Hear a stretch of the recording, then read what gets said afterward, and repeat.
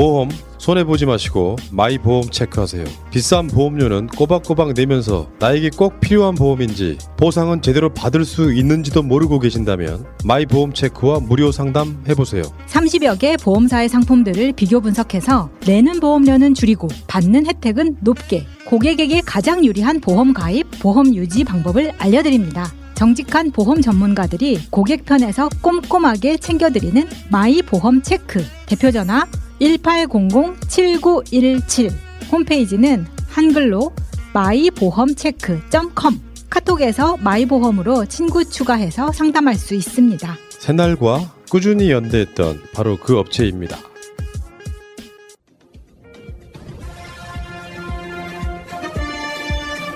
꼭 알아야 할 어제의 뉴스. 서해 공무원 피격 사건 당시 북한군 동향이 담긴 특별 취급 정보 SI. 777 사령부 승인을 받아야 볼 수 있는 군사기밀인데 김태효 대통령실 국가안보실 1차장이 무단 열람했다는 의혹이 앞서 제기됐습니다. 김태효 1차장은 SI 취급 인가를 받지 않은 상태에서 SI를 다루었어요. 알고 계시죠?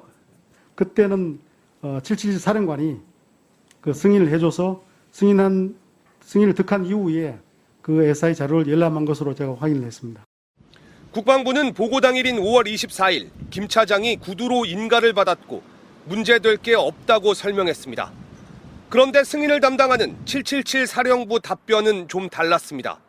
SI 비밀 취급 인가 명부에 김 차장 이름이 처음 입력된 날짜를 물어보니 7월 27일 요청이 있었고 이틀 뒤인 29일 승인이 났다고 답한 겁니다. 김 차장이 5월엔 무자격으로 SI 정보를 열람하고 사후에 승인받은 게 아니냐는 의혹이 다시 제기됐습니다. 혹시 김 차장이 구두 승인을 받았다는 증거가 있나 물었지만 777 사령부는 5월 24일 오전에 승인했다면서도 구두로 승인해 근거 자료는 없다고 답했습니다. 또 최근 10년 동안 SI 취급 인가를 구두로 승인한 적 있냐는 질문에는 국가안보실 1차장 외에는 요청받거나 승인한 사항이 없다고 밝혔습니다. 민주당은 김태효 차장이 5월 24일 오전 무리하게 SI 정보를 보고받고 오후엔 NSC 회의에서 서해 공무원 피격 사건을 논의한 다음 월북 판단 결과가 뒤집혔다고 주장하고 있습니다. 문제가 제기되고 나서 7월 달에 다시 받았다. 이렇게 얘기하는 것으로 봤을 때 검증 과정 없이 성급하게 임명해서 일단 전 정부에 대한 보복 수사에 임무를 맡긴 게 아니냐. 구두 인가를 받은 날짜와 명부에 오른 시점이 다른 이유 등에 대해 복수의 경로로 여러 차례 질문했지만 김태효 차장은 답변하지 않았습니다. 국방부는 자세한 설명 없이 구두 승인은 적법했다는 입장을 반복했습니다. MBC 뉴스 김재경입니다. 지난 6월 16일 해경은 서해 공무원 피격 사건과 관련해 긴급 브리핑을 열고 월북한 걸로 판단된다던 2년 전 발표를 정반대로 뒤집었습니다.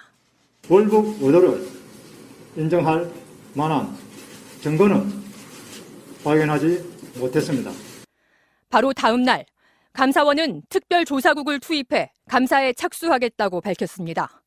독립적 헌법기관인 감사원이 정부 발표에 맞춰 이렇게 신속하게 감사에 나선 건 유례를 찾기 힘든 일입니다. 그럼 이 감사는 감사원 최고 의결기구인 감사위원회의 의결을 거쳤을까? 감사원법 제12조는 주요 감사계획에 관한 사항은 감사위원회 의결을 거쳐야 한다고 규정하고 있습니다. 원장이나 사무총장이 주요 감사를 독단으로 결정하지 못하도록 지난 1995년부터 법으로 합의제 기구를 거치도록 한 겁니다. 그런데 지난 6월에서 8월 사이 감사위원회가 심의 의결한 안건들을 전부 살펴봤더니 서해 공무원 피격 사건은 없었습니다.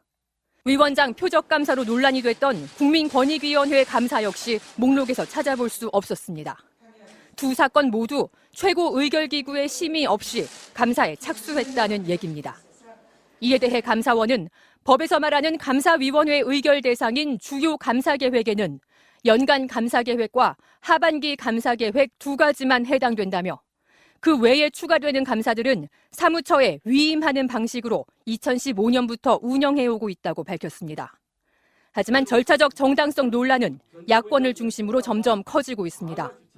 권한 없는 자들이 법과 원칙을 무시하고 정권의 입맛에 맞춰서 직권남용의 감사판을 벌리고 있는 것입니다.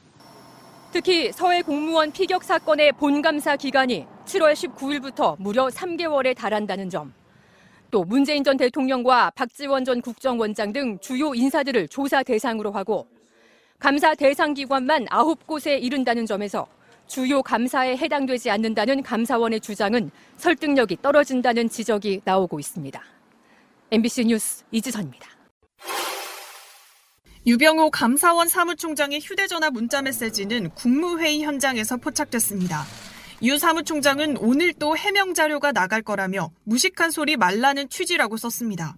문자를 받은 상대방은 이관섭 수석, 대통령실 국정기획수석입니다. 앞서 한 언론은 서해 공무원 피격 사건에 대한 감사 절차에 문제를 제기했습니다.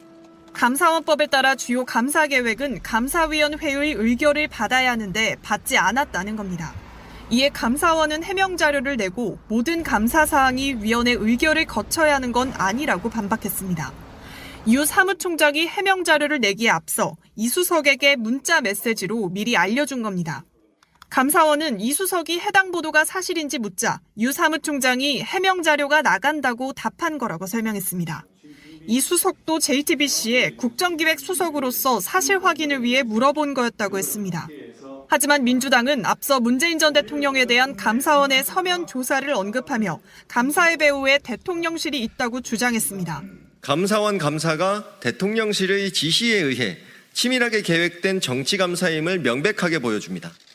윤 대통령은 앞서 감사원과 거리를 뒀습니다.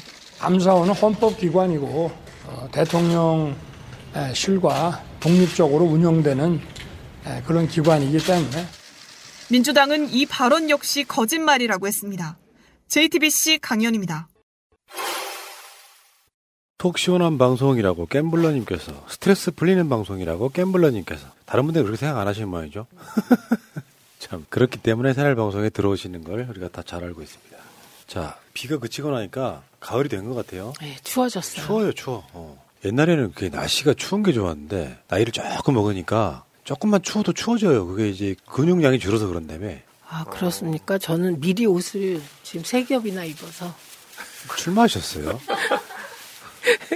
그래서 미리 준비. 바람막이. 네, 근육 대신 이제 옷을 여러 겹 입어서 공기로 대체하는 겁니다. 공기로. 예. 전 옛날에 다이어트 한창 하기 전에 158대 85가 제 인생의 리즈였거든요. 158대 85. 예. 그래서 그때는 추위를 안 탔어요. 예, 다 살로. 맨날 PC방 가서 게이머 준비할 때. 그러니까 반팔에 그냥 한겨울도 잠바 하나면 견뎠는데 요즘은 몇 겹을 쌓이고도 한겨울 못 견디겠더라고요. 세상에 영원한 건 없어. 진짜로. 저 그때 그게 영원할 줄 알았는데 되게 자랑하고 다녔거든요. 어디 우리 어르신. 영원할 줄 알았다. 그 말이 충격인데요. 세상에 영원한 건 없어. 그렇죠. 진짜. 윤석열 금방 끝납니다. 우리 날씨 이야기도 윤석열 이야기 할 수밖에 없는. 정치에 미친 사람들이지. 그런데요. 이거 너무 쉽게 인정하니까 재미없잖아요. 매니아인데? 매니아? 매니아보다 이거는 그냥 크레이지. 정치 크레이지 보이. 그러니까 정치에 미친 사람들. 근데 그 미친 사람이 역사를 바꾼다는 거. 아, 그렇죠. 날씨가 추워졌는데 벌써 10월 달이고요. 올해도 이제 3개월도 안 남았습니다. 그러면은 새날 같은 경우는 이제 이달에 이사를 가고요. 방송실을 옮기고 그러다 보면 또 금방 뭐 12월 달 되고 또 대망의 이제 모든 국민들이 기대하는 2023년이 오지 않습니까? 빨리 왔으면 좋겠어요. 2020년 기다린다고요. 어떤 나쁜 의도도 없이. 자, 알겠습니다. 시작합시다. 준비됐나? 확실하게 합시다, 여러분!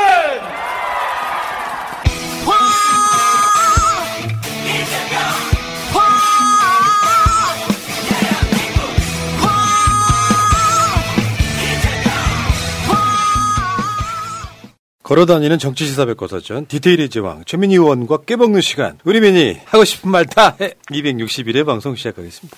지금 제 앞에 일단 최민희 의원 나와 계십니다. 안녕하세요. 최민희입니다. 민주당 국민소통위원 네. 되십니다. 국민소통 지금 잘하고 계십니까? 그냥 만나고 다니고 그냥 제 이렇게 새날 나오는 것도 소통입니다. 그렇죠. 네. 이것도 정치고 소통이고 다 네. 그런 거지. 알겠습니다. 오늘 황희두 이사를 늦게 소개하는 이유가 있습니다. 황희두 노무현재단 이사 나와 있습니다. 안녕하세요.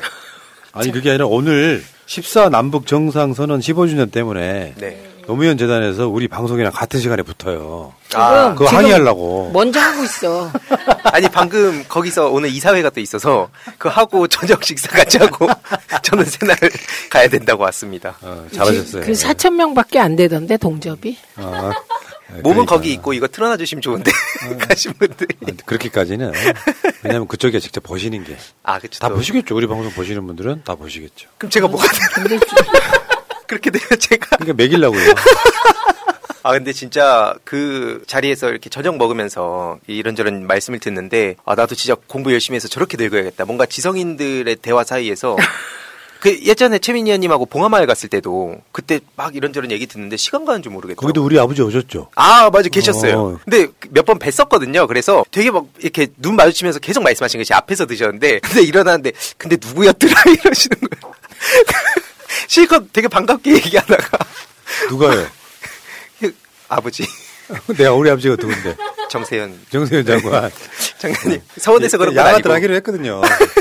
서원에서 그런 건 아니고. 저는 매달 챙겨보는데. 정세현 장관님은 한 10번 의미 있게 만나야 기억하실 수도 있어요. 네. 더 노력하겠습니다. 정세현 장관 우리 방송을 실방으로 보시는데요. 네. 틀린 점 있으면 바로 전화해버린다. 자, 이게 14선언이라고 하는 게 엄청난 사건 중에 하나란 말이에요. 그렇죠. 사진으로 잠깐 볼까요? 이게 이제 노무현 대통령이 군사분계선을 넘어가는데 당시에 이게 없었어요. 노란선이. 이 이벤트를 위해서 노란선을 그어놓고 깨끗하잖아요, 지금. 그 당시 주요 외신들이 군사분계선 도보 통과 역사적 사건이었다. 왜냐하면 김대중 대통령은 비행기로 가셨고 노무현 대통령은 군사분계선을 걸어서 넘어갔단 말이에요. 얼마나 역사적 사건이야. 그 후에 나중에 문재인 대통령 때에 와서 북한의 정상이 남한으로 넘어오잖아요. 그쪽에 그런 의미가 있다고 보시면 될 것 같고, 노무현 대통령하고 김정일 국방위원장하고 서로 악수하던 장면 엊그제 같은데요. 그러네요. 시간이 진짜 빨리 지나가고 있어요. 정말 그리운 것 같아요. 6.15 우리 그때 진짜 6.15 회담 때 두 분이 이렇게 포옹하는데 소름이 쫙. 그러니까 이건 맥락상으로는 최초의 남북 정상회담이었던 김대중, 김정일과의 6.15 선언에 이어지는. 네. 그때는 그런 얘기가 있었죠. 이 정상회담이 조금 더 빨리 열렸으면 얼마나 좋았을까. 임기 말에 열림으로써. 그 다음에 이제 정권이 이제 교체되고 나니까 남북 관계가 급속히 망가졌다가 다시 정권 교체되고 나서 김정은 위원장과 만나는 저런 장면들이 계속 이어지는데, 다시 또 정권 교체가 되니까 남북 관계는 지금 험악해지고 있고, 그것 때문에 노무현 재단에서 지금 역대 장관님들 다 모아서 토론회하고 있잖아요. 그런 상황이 벌어지면 안 된다. 네. 그러니까 저처럼 청년들의 역할이 진짜 중요하다 보는 게, 이걸 저는 옛날에 그 당시가 떠오르지 않았었거든요. 책이나 영화 같은 걸 통해서 다시 그걸 느꼈는데, 그 중간다리 역할이 됐던 게 문재인 전 대통령 그 18년도이기 때문에 그때 그 감정을 느낀 청년들이 이 다음 세대 청소년들과 또 다리 역할하고, 그러니까 이게 다리가 계속 연결된 느낌이에요. 그래서 저 같은 청년들이 더 많이 주위 사람들하고도 소통도 해서 계속 그 정신을 잘 이어가야겠다, 이런 생각이 많이 듭니다. 지금 그런 것 같아요. 국민적으로도 통일이 되자, 통일을 시키자 이런 것보다는 남북한이 자유스럽게 왕래만 해도 통일되는 효과가 있잖아요. 네. 그렇게 갔으면 좋겠는데 이거를 굉장히 악의적으로 지금 악용하고 있지 않습니까? 예를 들어서 남북 이산가족 찾기 예산을 없애버린다든지. 그래놓고 이산가족 상봉하자고 추석용으로 얘기하는 그러니까요. 겁니다. 남북관계에 대해서 새날만 열심히 들었어도 담대한 구상 같은 건 못해요. 그렇죠. 북한의 특성을 전혀 이해 못하는, 오히려 알고 악용하는 건 더 나쁜 거고. 무능 아니면 악랄한 이런 남북관계를 갖고 있는 측면이 있고요. 그 희두님은 지금 북한의 특성 갑자기 하면 안 된다는 거 이해했어요? 어떤? 저 말의 의미를? 어떤 걸? 우리 어르신을 이렇게 무시하시는 거예요. 날씨가 추워져도 추웠다고 하는. 우리 어르신 표정이 좀 이상한데요? 네네. 어르신, 북한은요. 네네. 제가 북한 갔다 왔잖아요. 네네. 그때 같이 안 갔다. 그때 우리 방송 하실 때예요, 북한 갔다 온 거. 저는 그때. 인프라가 안 돼 있어서 북한은 모든 일을 할 때, 그러니까 우리나라처럼 핸드폰 들고, 엄마, 빨리 오세요! 그러면 KTX 타고 2시간에 오고 이런 게 아니에요. 네네네. 그러니까 북한과 무슨 일을 하려면 사전 준비를 철저히 하고, 충분히 그 프로세스를 밟아서 해야 되는데 불쑥하는 거 다 조롱이라는 의미입니다. 예. 그 얘기를 압축적으로 하셨어요. 그러니까요. 나는 그런 의도가 없었는데요.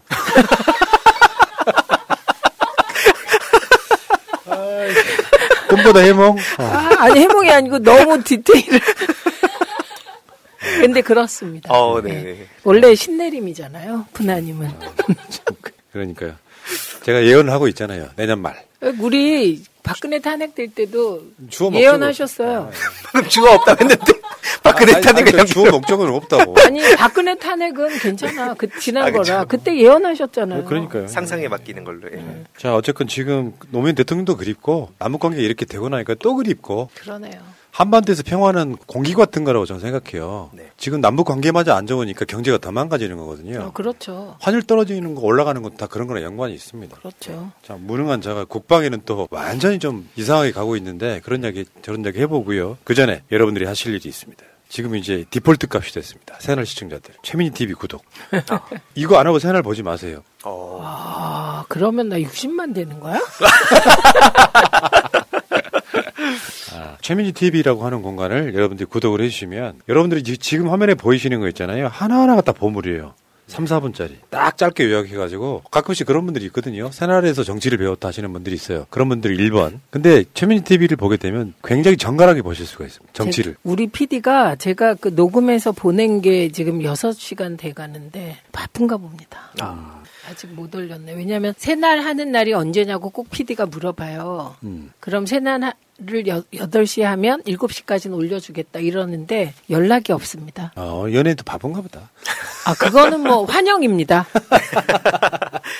최민희 의원님처럼 이런 영상을 계속하면서 소통하는 게 중요한 이유가 뭐냐면 총선 이제 2년 남았잖아요. 그럼 그때 되면 그 직전에 닥쳐갖고 채널 그냥 이름 따고 TV 붙여가지고 등장하는 사람들이 꽤 많을 텐데 그런 사람과 이렇게 계속 콘텐츠를 내보내고 이 입장 선명하게 낸 사람과는 차원이 다르다 봅니다. 그래서 진짜 우린 이런 방향으로 가야 된다라는 그 롤모델을 보여주신 분이라고 봅니다. 고맙습니다. 예, 정말 TV 희두 청년 멋있어. 희두 멋있는 거 이제 알았어요? 더 멋있어. 그런가요? 이 순간 막 반짝반짝 빛나세요. 저런 청년만 주위에 있으면 얼마나, 그러면 얼마나 용돈 주고 싶을까. 그렇지. 용돈도 주고 우리 쉬엄쉬엄 살아요. 그러니까요. 푸나님 너무 방송을 많이 하고 브레인, 뇌를 많이 써서 눈도 못 뜨시게 저렇게 방송을 안 해도 되지. 그러니까요. 자, 언젠가는 물려줄 날이 오겠죠. 아직 먼 것 같고요. 30년 후. 네. 그 정도는 아니야. 저는 진짜로 60대 중반 정도 되면 은퇴하려고 그러는데 그래도 뭐 10년 이상 나왔으니까. 그러니까요. 아직 멀었습니다. 자, 알겠습니다. 진짜로 출발하겠습니다. 잊지 않으셨죠? 하트를 꼭 눌러주세요. 오늘도 감사합니다. 자, 이 이야기부터 풀어볼게요. 부천에서 열리는 한국만화축제. 한국만화축제가 부천이 이제 쉽게 표현하면 애니메이션, 만화 이런 거를 특성화해서 축제가 굉장히 유명합니다, 이거. 근데 여기서 금상에 고등학생이 그렸다는 윤석열차. 일단 그거 좀 보고 갈게요.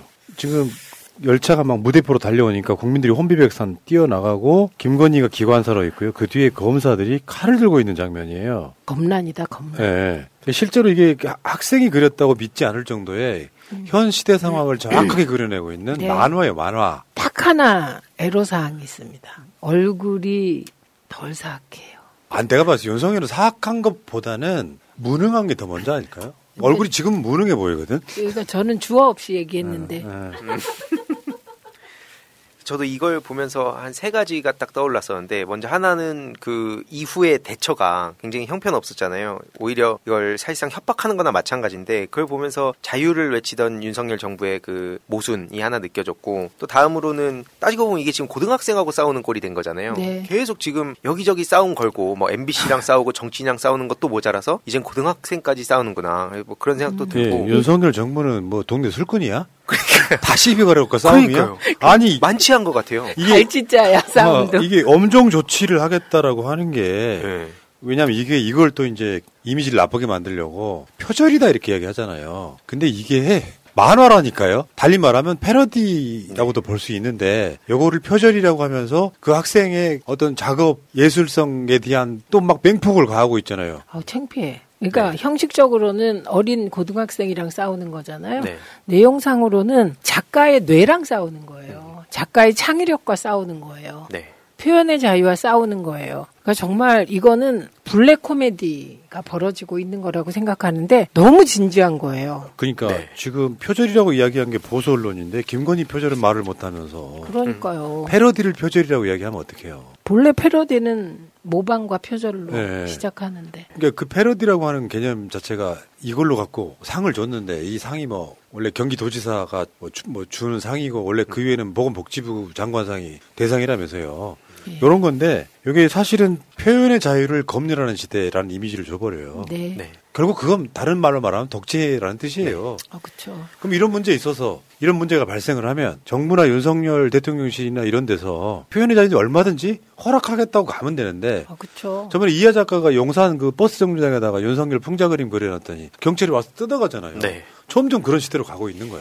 그러니까 이게 저는 요거에 대한 대응을 보면서 생각난 게 문재인 대통령이에요. 문재인 대통령 대표 시절에 이준석이 기억하시죠? 목 이렇게 패러디한 거. 네. 그래서 막 그때 조금 난리가 날라 그랬는데 문재인 대표께서 괜찮다 그랬어요. 괜찮다. 그래서 되게 대인배. 그러니까 그 이미지가 사실 대선까지 이어지는 거거든요. 근데 이렇게 하면 한류의 싹을 자르는 거예요, 지금. 네. 그러니까 한류가 꼽히게 된 건 사회가 민주화되면서 김영삼 정부 때부터 꼽히거든요. 근데 지금 이거는 군부 독재를 대신하는 어떻게 보면 스스로 검찰 독재다.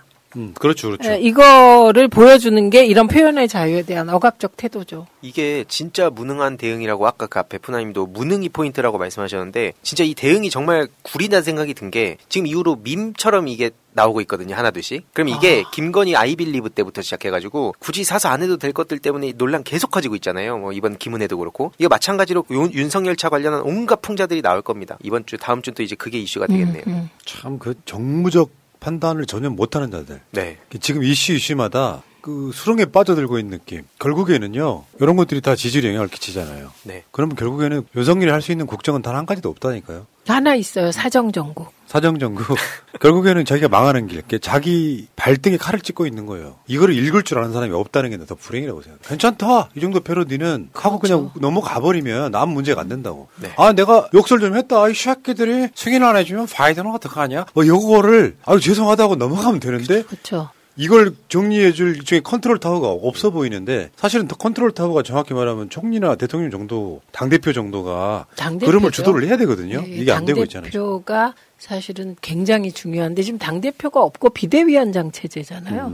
힘이 없기도 하고. 그리고 비대위원장 자체가 처음에 그 바이든 날리면 뭐 그때 처음에는 뭐 문제가 있다, 뭐 유감 표명해야 되는 식으로 얘기하다가 180도 입장을 바꾸잖아요. 간신데 진짜. 그 지금 당대표가 이번에 최근에 가불기 확실히 딱 걸어버린 게 그 BBC 관련해서 딱 이거 이렇게 저렇게 아무 말도 할 수 없게끔 딱 걸어버렸잖아요. 그래서 그거 보면서 야 싸움 저렇게 하는 거다 이런 생각도 많이 들었어요. 그런데 진짜 폭주하는 윤석열차는 제가 봤을 때 예산안 같아요. 네. 그게 대통령실 관저 리모델링 42억 원이 123억 원으로 늘어나는데요. 계약을 13번 바꿨다. 이게 도대체 뭘까요? 이게 다시 말하면은 이런 거 하나하나가 수사 대상이에요, 나중에. 네. 정권이 잃었을 경우에. 아니, 대통령 관저 리모델링만 해도 고칠 게 거의 없어서 외교부 장관 공간으로 간다고 했었는데 다 합쳐가지고 42억 원이 지금 123억 원인데 계약을 13번 바꿨다는 게 뭔가 냄새가 나잖아요. 그렇죠. 저게 만약에 사기업이라고 생각해 보세요. 사기업의 총무 라인에서 저런 일 했다고 생각해 보세요. 당장 아웃이죠? 어떻게 이렇게까지 올라갈 수 있을까요? 네. 예산안 심의해 보셨잖아요. 네. 있을 수 있는 일이에요? 처음 봤어요. 42억 원에서 추가 계약하고 계약 비행하면서 123억까지 증액. 이거 나중에 또 올라간다? 그리고 일부는 행안부에서 했고 조달청이 몰랐다는 예산도 있더라고요. 이거는 지금 진선미 위원실에서 조금 더 파면 그 과정을 좀 더 파볼 필요가 있습니다. 결국에는 국가 예산이라는 게 사실은 정확히 말하면 1원이라도 틀리면 안 되기 때문에 정확히 끝단위까지 맞추는 게 국가 예산인데 논란을 피하기 위해서 거짓말이 일상화된 것 같아요, 지금. 각 예산에다가 막 숨겨가지고 요거를 들키면은 뭐 기적의 산수법 이렇게 얘기하면서 계속해서 지금 1조가 넘어가고 있잖아요. 이게 지금 보니까 당초 예산보다 3배 늘어났다는 거 아니에요? 그러면 이 정도 되면 대통령이 사과를 해야죠. 사과를 해야 되는데 사과는 하게 만드는 거거든요. 조금 더 과정을 보면 사과하게 만들 수 있고 이게 요 부분만 아니잖아요. 이거는 관저 리모델링이잖아요. 그렇죠? 대통령실 이전과 관련해서는 더 큰 문제가 있을 수 있는 거잖아요. 이번에 진짜 야당 의원들은 정말 할 일이 많아요. 제가 어제 방송에서 그런 이야기를 했는데 민주당은 역대 최약체 정부를 상대하는 거대 야당이에요. 네. 근데 이게 계속 거짓말을 하고 나는 이게 금액보다 윤석열이 국민들한테 신뢰를 얻지 못하는 것 중에 하나가 거짓말이라고 생각해요. 네. 일상이 거짓말인 느낌. 그다음에 집무실 및 관저 공사 비용 9번에 걸쳐서 계약을 변경했다. 이 부분도 굉장히 중요하게 다뤄야 될 네. 사안 중에 하나예요. 9번에 걸쳐서 계약을 변경했다. 왜 그랬을까요? 계약 변경하는 이유가 정해져 있어요. 첫째는 애초에 공사 비용을 잘못 추계하는 거예요. 1,200억이 들 건데 400억 든다고 추계하는 거예요. 그러면 이게 의도적이었는지 실수였는지에 따라 둘 다 책임져야 되는 거죠. 그것도 있을 것 같고 네. 하나 더는 그 시사 직격의 보도에서 보면 최근에 그거 한번 보셔야 돼요, 여러분들. 거기 보도에 보면은 그게 나옵니다. 대통령실 관련한 공사를 하는 업체야. 찾아갔더니 사무실이 없어. 그런 경우가 꽤 있단 말이에요. 네네. 그러면 여기에 이제 그런 논란을 피하기 위해서 업체를 바꿀 수도 있고 수도 없이 많은 것들이 이렇게까지 계약이 9번에 걸쳐서 바뀔 가능성이 저는 없다고 보거든요. 예, 없어요. 이런 일은 우리가 상식적으로 기업 활동하면서도 이런 일이 벌어지면 그 라인은 다 아웃이라니까요. 예. 그러니까 이거는 파봐야 되는 거죠. 예, 이거 굉장히 그러니까 제가 우리가 요즘 만든 단어 문장이 그거예요. 예산 이쯤 되면 비리다. 네. 그냥 비리예요, 비리. 로 보여요. 그다음에 지금 여기 내용 보면은 조달청이랑 상관없이 아까 의원님 말씀하셨지만 조달청이 뭔가를 하고 있는 상황에 행안부가 세계 업체하고 별도의 계약 변경을 통해서 계약액을 14억 4천만 원이나 증액을 시켜버렸다. 그러니까 이게 다 액수를 쪼갠다는 느낌이다. 쪼개기.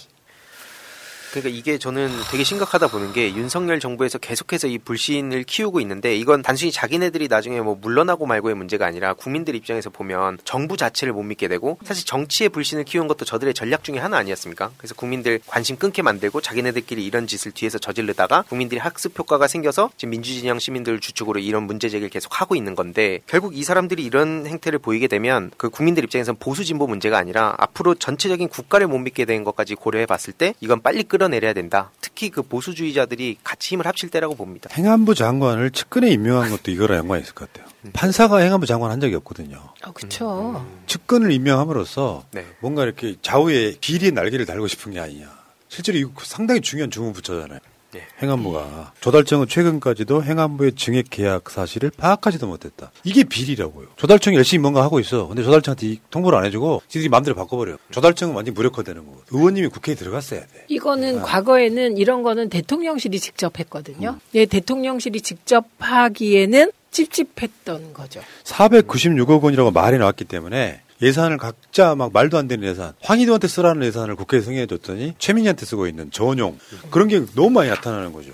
이거 그러니까 이게 대통령실 예산이 아니고 행안부 예산이라고 거짓말하고 있는 건데 알고 보면 대통령실 이전 관리란 예산. 이거 496억 원이라고 했는데 계속 늘어나고 있는 거 있잖아요. 그래서 이 부분이 만약에 이게 거꾸로 민주정부가 이렇게 예산 전용하고 이랬으면 못 버팁니다. 그럼요. 못 버티죠. 네, 버틸 수가 없어요. 이거는 있을 수 없는 일이 벌어지고 있는 거예요. 그러니까 이게 예산 배정이나 전용 등에 굉장히 많은 불법들이 등장을 하고 있는데 그 모든 것이 윤석열이 뜬금없이 광화문으로 가겠다고 했다가 용산으로 나옴으로 생긴 현상. 그 사이 지금 김건희 씨 보고 계시죠? 왜 관전 아직도 안 들어가요? 5월 말이 시작됐는데 지금 10월 달이 되도록 안 들어가고 있어. 지금 윤석열 대통령은 관저에 있죠. 그거는 썰이 그렇게 돌아서 부부싸움하고 지금 관저에 혼자 산다.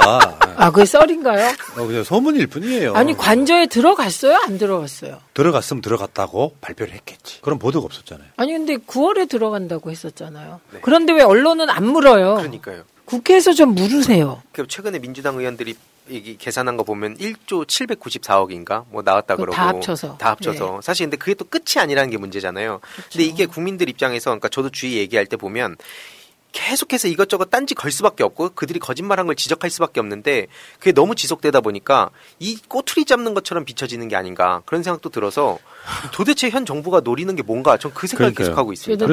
이거 보니까 대원군이 경복 신축 공사를 무리하게 하다가 그 문제 크게 되거든요. 그때 당백전 발언을 그러니까 그때 생각이 나는 거예요. 그래서 지금 범국민적인 운동이 일어났다니까요. 김건희 부부 청와대 밀어넣기. 저는 그 찬성. 청와대로 돌아가십시오. 알겠습니다. 자, 근데 푸나님이 들어간다고 청와대로? 무슨 말씀이세요? 막 지금 이 방송에 아무 말 대잔치입니까? 아까 그렇게 하자 그랬잖아요. 문제는 더 재밌는 것들이 엄청 많더만 디테일이 떨어지다 보니까 예를 들어서 쉽게 표현하면 이 동네 구청만 해도요. 구청 안에 직장 어린이집이 있거든요. 네. 청와대 직원들도 이제 어린이집 이용해야 될 경우 있잖아요. 네. 바로 직장에 있는. 그거를 이렇게 했어요. 대통령실 용산 이전에 숨은 그늘 아이들은 두고 옮겼다. 그게 뭐. 이게 무슨 말일까 한참 생각을 했는데 이런 디테일들이 있더라고. 청와대 내부에 유치원은 그대로 뒀다 이거죠 지금. 청와대 쪽에 냅두고 이 대통령실만 이전하니까 거기 왕복하는 데만 한 40분 걸린다 뭐 이런 얘기던데 사실 이거 말고도 지금 이전하느라고 예산 불필요하게 낭비되는 거 보면 최근에도 460억 예산 들어가는 그 청와대 관리 취업 규칙 그것도 없는 데다가 그냥 그거 맡겨가지고 논란되고 그리고 또 뭐 어린이, 노인, 청년 하다가 이제 오늘 고등학생하고도 싸우고 그러니까 모든 국민들을 지금 적으로 돌리는 것 같아요. 그러니까 어린이는 버리고. 그러니까 아니 이게 기본적으로 다시 말씀드리지만 국방부 안에도 어린이집이 있어요. 근데 그 어린이집에다가 일부를 맡기고 청와대 원래 늘공이었던 사람들 이 사람들은 거기다 맡기고 그러니까 저기 업무 보고 퇴근할 때 얘 데려가고 하는 과정을 거쳤을 텐데 지금 그거 하나도 안 했다는 건 쉽게 표현해서 대통령이 집무할 공간으로서 최고의 장소는 지금 청와대입니다. 네. 그렇죠. 용산에 국방부를 위해서 만들어 놓은 거기다가 뭔가를 하려니까 계속 무리가 생기는 거거든요. 다시 집어넣어야 된다고 생각해요. 근데 이게 그다음 보도가 하나 또 있어요. 관저가 좁아서 헬기 한 대씩 경호처가 기만 비행을 검토 중이다. 내가 이걸 보면서 속으로 그런 생각했어요. 나가 죽어라 차라리. 아니 그러니까 이거 설명해 주셔야 돼요. 저거 제가 군대를 안 갔다 와서 아니 기망 비행이 뭐야? 그러니까 보안 비행이더만. 보안을 위해서 기망 비행을 하겠다 그 얘기더만. 또 군대는 갔다 온 사람 많아도 헬기를 타본 사람 많지 않거든요. 그러니까 이게 제가 설명해 드릴게요. 그러니까 그래서 읽어도 그러면 비행기가 세 대가 동시에 떠서 어디에 대통령이 있는지 모른다 경호사. 다 말씀하셨어요. 이슈 지나갈게요. 그런데 이거 아니에요. 이건 일부 잘못 이해한 거고 기망 비행은 이게 아니더라고. 그러니까 그거라고. 그죠? 자, 이거 보셨잖아요. 네. 그러니까 지금 좁아. 요만해. 대통령이 헬기 한 대가 딱 뜰 정도밖에 안 돼 갖고 저번에 그거 연습하다가 꼬리가 고장이 난 적이 있었다고. 근데 한꺼번에 세 대가 같이 내릴 장소가 안 되니까. 없으니까. 그러다 보니까 위장 비행이라는 게 불가능해진 거야. 윤석열 타는 헬기만 뜰 거 아니에요. 그러면 저거 대통령이 탄 거잖아. 오, 경호상의 큰 문제다. 그렇다. 그래서 이 경호처가 생각해낸 게 이거예요. 화면상으로. 네. 세 대가 공중에 떠 있다가 하나씩 내려갔다가 올라가고 하나씩 내려갔다가 올라가고 하나 이렇게 해서 어느 헬기에다가 윤석열 태우는지를 모르게 하겠다는 거예요. 헷갈리게 하겠다. 어머 저거 제가 보기에도 저건 이상한 거예요. 왜냐하면 대통령이 급하게 움직이려고 그러니까 헬기 타는 거잖아요. 네. 그럼 유사시에 어떻게 합니까? 저거 하다가 시간 다 보내면? 그러니까 어처구니 없는 사건이 벌어지고 있네. 우와. 근데 문제는 이렇게 되면요. 헬리콥터 소음이라는 건 여러분 상상을 초월합니다. 저 알아요. 들어봤어요. 약간 비슷한 개념인데 우리 집주인 아저씨가 삼성 장군 출신이에요. 그분은 포병 장교 출신이야. 네. 지금 보청기 끼고 계세요. 콧소리 때문에.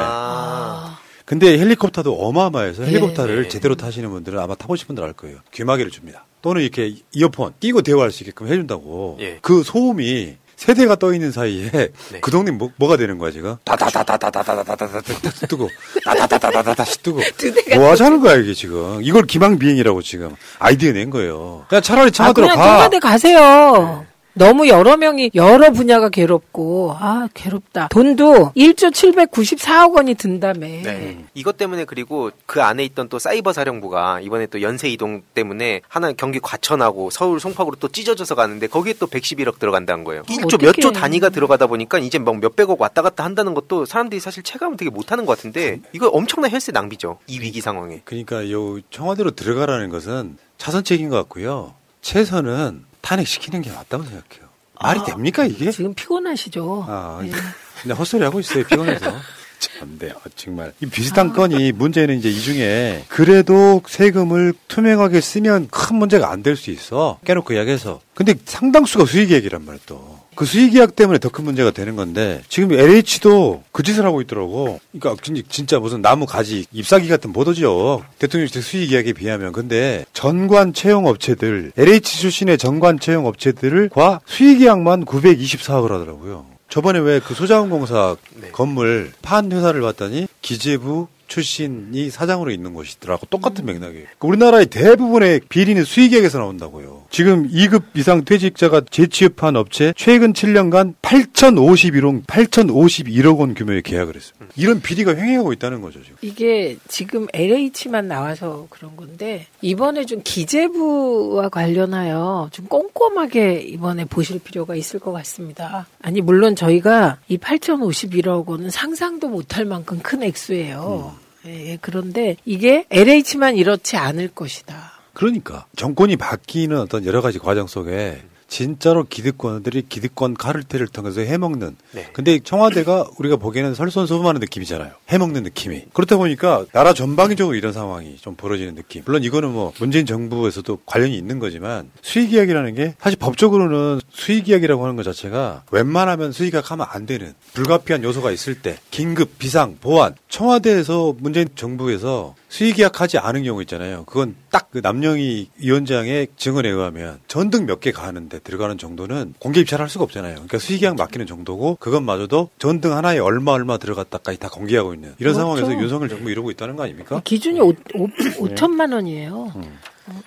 그리고 이거 하나 기준을 세워야 돼요. 지금 이게 7년간이에요. 이 7년간은 박근혜 정부부터예요. 그러네. 예, 그래서 그리고 지난번에 그 서울시장 재보궐선거 때 LH 문제됐잖아요. 그것도 문재인 정부에서 그런 일이 벌어졌다는 게 아니라 오랜 기간에 걸쳐서 벌어진 일이에요. 그러니까 이게 그 여당에서 이게 문재인 정부 때 일이다 이러면 안 돼요. 7년은 박근혜 정부 때부터 시작됐다는 거예요. 그래서 이거를 문재인 정부 때라고 생각하시면 안 돼요. 이게 되게 중요하다고 보는 게 그때 당시에 아무리 무슨 얘기를 해도 어쨌든 지금 대통령 문재인 정부 그러니까 문재인 대통령이잖아. 그렇죠. 했는데 사실 똑같은 논리를 들어보면 어쨌든 지금 윤석열 정부인데 그렇죠. 이거 바로 정간비리를 바로 잡아야 된다 봅니다. 네. 알겠습니다. 코미디 자신감이 달라져요. 코미디 되찾은 청춘 그래 이 느낌. 코미디 밥상이 달라져요. 코미디 되찾은 실온 너무나 좋아. 코미디 대표번호 080-255-0000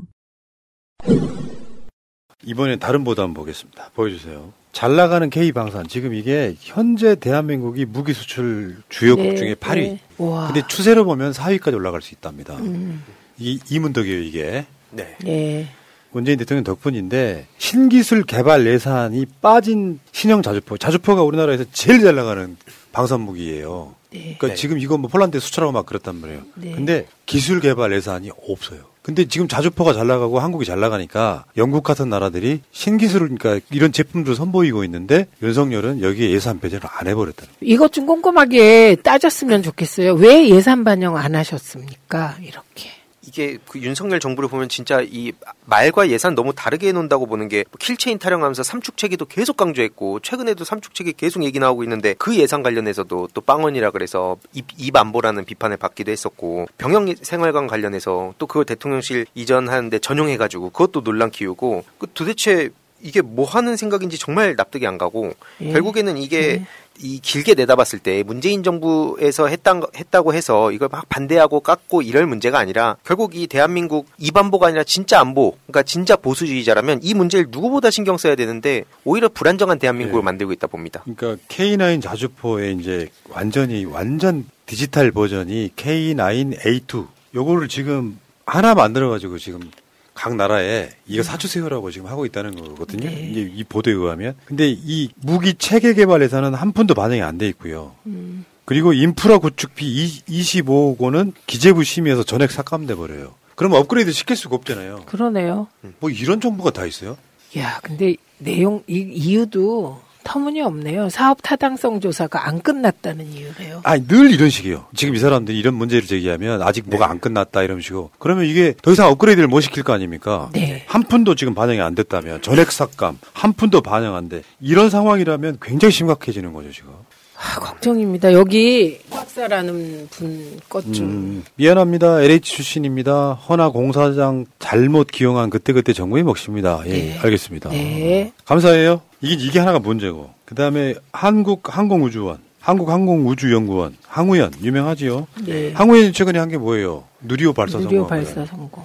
근데 연구진이 100명이 필요해 지금. 네. 이제 여기 매진하기 위해서 지금 중국과 비교해서 그 당시에 누리호 발사할 때 중국은 거기에 그 몇만 명이 투입돼 있는데 우리나라는 몇백 명으로 만든 거거든요. 네. 그래서 이제 이거를 더 발전시킨다고 하면서 항우연에서 연구진 100명 정도가 더 필요하다고 했는데 항우연 포함해가지고 요런 거 있잖아요. 인력 그렇게 못 늘려준다 하면서 지금 나온 게 5명.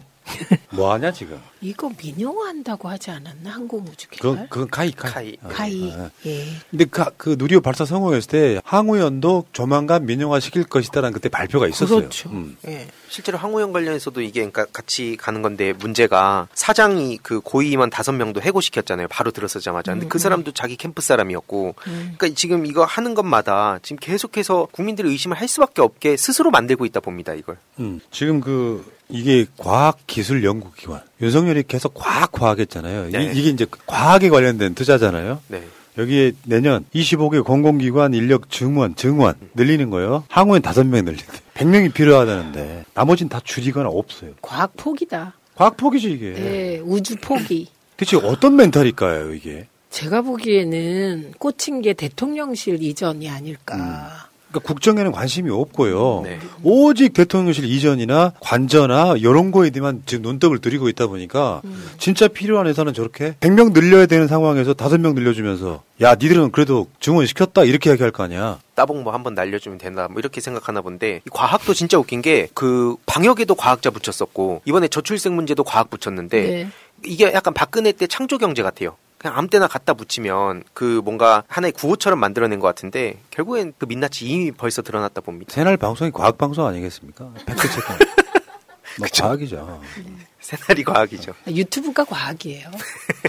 좀 뻔뻔하다 생각이 들어요. 네. 윤석열 이거 누리호 문재인 대통령이 열심히 했더니 자기가 찾아가서 따봉 날렸었잖아. 네. 그러면 나 같으면은요 대통령이 오면 하다못해 군대도 그 높은 사람이 오면은 휴가증 5명한테 줄 거 몇백 명한테 뿌리는 거 항우연은 해줬어야 되는 거 아니야.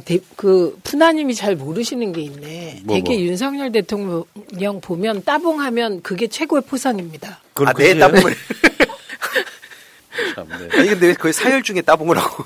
네, 그거 깜짝 놀랐어요. 그 사열 중에 따봉한 건 그렇다 치고 네. 다시 내려와가지고 주위에 둘러싸여가지고 막 이거 있잖아요. 그걸로 이제 국방 예산 깎으도 됐죠. 그거는 신천지의 모습이라던데 그게. 네. 아 그렇습니까? 그걸 연출하는 거 있잖아. 네. 그러면 주위에 구성원들이 굉장히 교주를 좋아하는 그런 방식이라고 그러던데. 네. 누가 굉장히 그 머리를 잘 쓴 것 같아요. 어떻게 잘하시냐. 저 과학 점수가 엄청 낮았는데. 명 박사님이 지금 패널로 참여하시고 계시네요. 네, 패널이세요. 감사합니다. 네. 감사합니다. 그래서 이게 결국에는 지금 우리가 뭐 이제 누리호를 발사하고 나서 우리 목표가 대한민국 전체의 목표가 달까지 가는 거거든요. 이미 1969년에 미국이 한 거야. 네. 아폴로 11호. 근데 그거 하는데 만약에 이런 식으로 가면 우리가 지금 그 신재생 에너지 예산 깎아버리고 탈원전으로 높이면 신재생 에너지 경쟁력은 떨어질 수밖에 없잖아요. 네. 100명도 내가 보기엔 작아요. 작아요. 몇천 명 해줘야 되는 건데 100명 증원해달라고 했더니 5명 증원해주는 게 윤석열의 과학입니까? 차질이 생길 수밖에 없잖아요. 푸나님, 대통령실은 100명을 감축하는데 5명 늘려줬잖아요. 지금 윤석열 편드시는 거죠. 아니 그냥 그렇게 말하면서 따봉만 날려줄 것 같아서요. 이게 진짜 아까 이 지금 항우연뿐만 아니라 카이에서도 아까 고위만 5명 잘랐다는 게 그냥 자기 사람 채워넣는다 정도 문제가 아닌 게 그때 당시에도 그 전문가들이 다 잘렸거든요. 그래서 내부에서도 이거 차질 생긴다 그런 얘기 나는데 그거 쌩까고 또 잘라버렸단 말이에요. 그러니까 아예 우주에 대한 얘기나 이런 것도 그냥 공허하게 떠드는 거랑 별개로 아예 생각이 없다는 걸 보여주는 거죠. 이건 진짜 큰일 났어요. 되게 심각하다 봅니다. 그러니까 윤석열식의 수사 논리에 의하면 이런 짓들 뭐 예산 다 포함해가지고 배임 또는 직권남용 다 해당할 수 있어요. 네. 저는 추미애 대표님이 그때 얘기했던 행상 책임. 행상 책임. 저도 요즘에 많이 이야기합니다. 네. 그러니까 자기 말과 언행일치가 안 되는. 내가 외교 성과를 가지고 왔다라고 말하는 거 참. 진짜. 그래놓고 외교 성과가 없어. 목차가 있어야 되잖아. 이러이러한 목차가 있어야 되잖아요. 그냥 말로만. 저는 이번에 제일 그거와 관련하여 좀 이상했던 게 영국에서 뭐 괜찮다고 했다는 요지 있잖아요. 그러면 영국이 참배 안 했다고 대한민국 대통령 왜 참배 안 하셨습니까? 정색하고 따질까요? 괜찮다고 하지. 그렇죠, 그렇죠. 정말 이해할 수가 없어요. 네. 엄청 열심히 때렸는데 때리는 아이가 우리 집 새들을 사는 아이야. 그때 아이가 안 쫓겨나려고 하는 말. 괜찮아요. 봐라 괜찮잖아. 이런 짓 하고 있잖아요. 네. 그리고 진짜 큰일이에요. 제대로 돌아가는 곳은 검경밖에 없는 것 같은 감사원. 그러니까 문재인 정부 때 아니 그거 제대로 돌았다고 하시면 안 되지. 권력의 과잉이니까. 그러니까 제 말은 의도대로 그들의 의도대로 제대로 돌아가는 데가 검경 감사원인데 이거는 정치보복 수사와 정치 표적 감사에 앞장서고 있습니다. 네, 이런 겁니다. 그러니까 지금 문 대통령에 대해서 감사하면 서면조사 통보한 거 있잖아요. 요거는 누가 봐도 외교 참사에 대한 물타기예요. 예, 국면 전환용. 그래서 이슈를 이제 전환시켜 버리는 거지. 문 대통령한테 감사원이 뭐 질문서 보냈다고? 그건 무리하게 짝이 없는 거 맞거든요. 조중동이 열심히 쉴 치던데 그 질의서를 있잖아요. 문 대통령 밑에 있던 사람들한테도 보내고 근데 그 밑에 있던 사람들이 그거를 거부하거나 그런 상황에서 문 대통령한테 그 모든 질문서를 보내면은 전직 대통령이 그 디테일을 어떻게 알아요, 일단은. 근데 문제는 전직 대통령이 엄청 뭔가 잘못한 것처럼 이미지만 얻고 거기에 이제 수사로 향하는 방향성이잖아요. 감사원이 무서운 게 감사로 끝나는 게 아니라 그 감사는 필연적으로 수사를 동반하거든요. 네. 검찰을 고발하면 되는 거니까. 이 과정에서 나는 당신을 고발할 거라는 태도를 보여주고 있는 게 얼마나 무리한 겁니까? 무리하고 무례한데요. 지금 저게 이상한 게 저거 수사하고 있어요, 지금 검찰이. 그런데 왜 감사원이 또 나서서 문재인 대통령한테 서면 질의서를 보냅니까? 진짜 이상한 상황이에요. 이게 그러니까 기승전결이 원래 있었는데 기에서 바로 그냥 결로 가버리는 상황이라고 보고 전 저쪽을 보면서 업데이트를 진짜 안 하는구나. 그러니까 이게 뭐 MBC를 대상으로 언론 탄압하는 거라든지 이런 식으로 프레임 국면 전환하는 그 방식이 되게 낡았다고 보는 게 예전에 딱 그 김기춘이 많이 하던 방식인데 이걸 아직까지도 그대로 쓰는구나. 2022년에 유튜브라는 플랫폼이 생겨났고 인식이 달라졌는데 그래서 이거 보면서 공부 좀 해라. 그런 말 전하고 싶습니다. 그리고 이제 약간 법의 해석에 따른 지점이 있는데 전직 대통령의 직무행위는 감사원의 감찰 대상이 아니다로 분석하는 게 맞다 이런 주장도 있습니다. 그게 감사원이 이제 해명을 했잖아요. 김영삼, 노태우, 이명박, 박근혜 때도 했다고. 와, 근데 진짜 감사원 양심의 소리에 귀 좀 기울여야 되는 게 노태우 때 왜 했는지 아시죠? 본인은 모르세요, 어르신은. 우리나라요. 율곡비리. 맞다. 율곡비리. 평화의 댐 성금. 맞습니다. 이건 사회적으로 엄청 큰 일이었거든요. 아직도 그 돈 어디 갔나 모르지 않나? 네. 그 다음에 김영삼 대통령은 왜 했습니까? IMF 환란이요. 할만하죠. 네. 이명박 대통령은 왜 했냐? 4대강 사업이요. 그 비리 때문에. 그거하고 지금 이 사안이 같습니까? 다시 한 번 말씀드릴게요. 차원과 급이 다르지. 보수 어르신 계시면은 미국의 정보까지 포함돼서 이 월북이 맞다라고 결론 내린 사건이에요. 문 대통령이 나쁜 의도를 갖고 그 사람 월북으로 처리해 얘기 아니잖아요. 각종 여러 가지 우리나라 국방부, 국정원, 미국, 심지어 북한에 있는 그런 정보까지 취합해가지고 월북이 맞다고 결론 내린 사건이고 이거 우리 정부가 북한의 엄중 항의에서 김정은 위원장이 죄송하다까지 나왔던 사건이잖아요. 네, 사과받았죠. 요거를 지금 직전 대통령한테 질의서를 보내는 게 감사원의 정치 감사쇼라고 부르는 게 맞을 정도 이런 거고 결국에는 지금 그런 거 아닙니까? 지금 우리가 그 감사원의 유병호 사무총장이라는 자를 계속 주목하고 있는데 네. 이 자는 사실상 윤석열이 최재 감사원장을 무력화시킬 만큼의 꽂아놓은 인물에 가깝습니다. 이분이 신동아와의 인터뷰에서 그런 요지로 말했어요. 내가 지시했다. 그러면서 문재인 정부 때 최재형 밑에서 월성원전 감사했던 자예요. 그러니까 이 사람 자체가 그런 게 아니라 유병호를 통해서 윤석열의 문재인 대통령 수사하기 뭐 그런 목적으로 가고 있는 거잖아요. 지금. 저는 이게 그 감사원법에 따르면 원장이 첩보나 정보를 받았을 때 입수했을 때 특정 아이템을 감사할 수 있답니다. 그래서 제가 그거를 보고 감사원 내부에서 그런 답변을 했대요. 보고 그런 감사원장은 첩보나 정보를 어디서 받을까? 이게 궁금했던 거예요. 그래서 결국은 이건 저는 개인적으로 하명 감사 의혹이 있다고 생각합니다. 저는 대통령실일 수도 있고 어떤 경우는 검찰일 수도 있다는 얘기가 있어요. 저 의견입니다. 검찰이 바로 털린 그러면은 캐비넷에 몇 개 해가지고 감사해줘.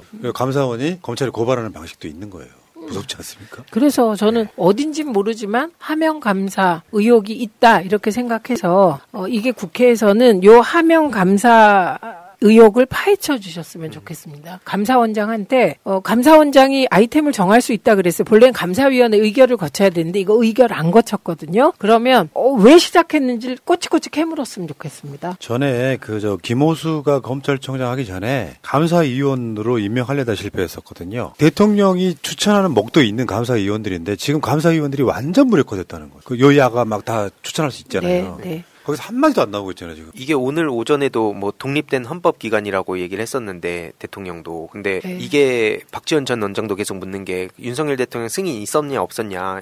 그 내막을 들여다보면 이거 엄청난 일로 번질 수 있다고 생각합니다. 사실상의 승인이 있었나, 없었나 네. 파헤쳐야 한다. 네. 하지 말라는 메시지가 없으면 하라는 뜻이에요. 우리가 이거 어디서 봤냐? 문재인 대통령 사저 앞에서 시위할 때 네. 그때 이 과정을 적나라하게 봤습니다. 네. 그러면 이제 예를 들어서 정권이 바뀐다고 칩시다. 아까 말한 그런 예산들 이야기. 하다못해 관저에 왜 수의계약한 사람이 그렇게 많아? 이런 식의 이제 문제가 생기면 감사원이 감사를 하고 검찰이 고발하면 윤석열 다 수사 대상이에요. 5년짜리가 겁도 없이.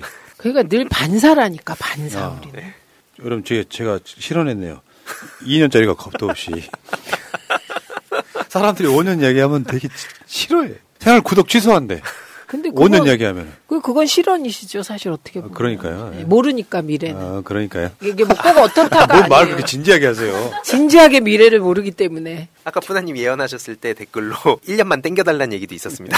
예언 1년만 땡겨달라고. 사람들이 그런 생각을 하는 거예요. 진짜 숨 막힌다 이런 이야기. 네. 명 박사님이 오늘 출연을 열심히 하시는구나. 황희도 이사장님. 이사장 아니고 이사예요, 이사. 이사장은 장가 축의금이래요. 장가 축의금.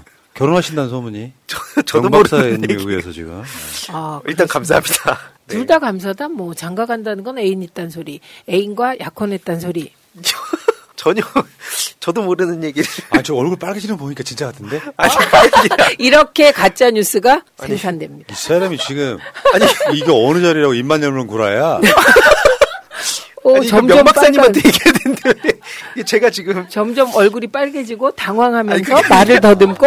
그게 아니라 이거 분명 또 여기서 새날에서 얘기 나왔다 그러면서 이제 위키에 올라간다 이제. 새날에 의하면 황희도 장가간다더라. 이게 무슨 야, 근데 물까지 먹어요. 근데 장가가는 게 좋긴 한가 봐요. 되게 좋아하네. 그럼요. 가고는 싶은데 아직 시간이 없어서. 그러니까 봐봐요. 잠깐만요. 댓글로. 잠깐만요. 시간이 없는데 여자는 있구나 그럼.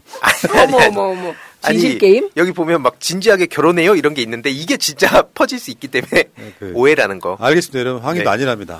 네. 멤버십은 감사드립니다.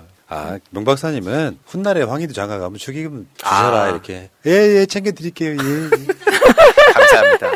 자, 여기까지 하시고. 어쨌건 윤석열은 지금 수사 대상인 거 맞다. 미래에.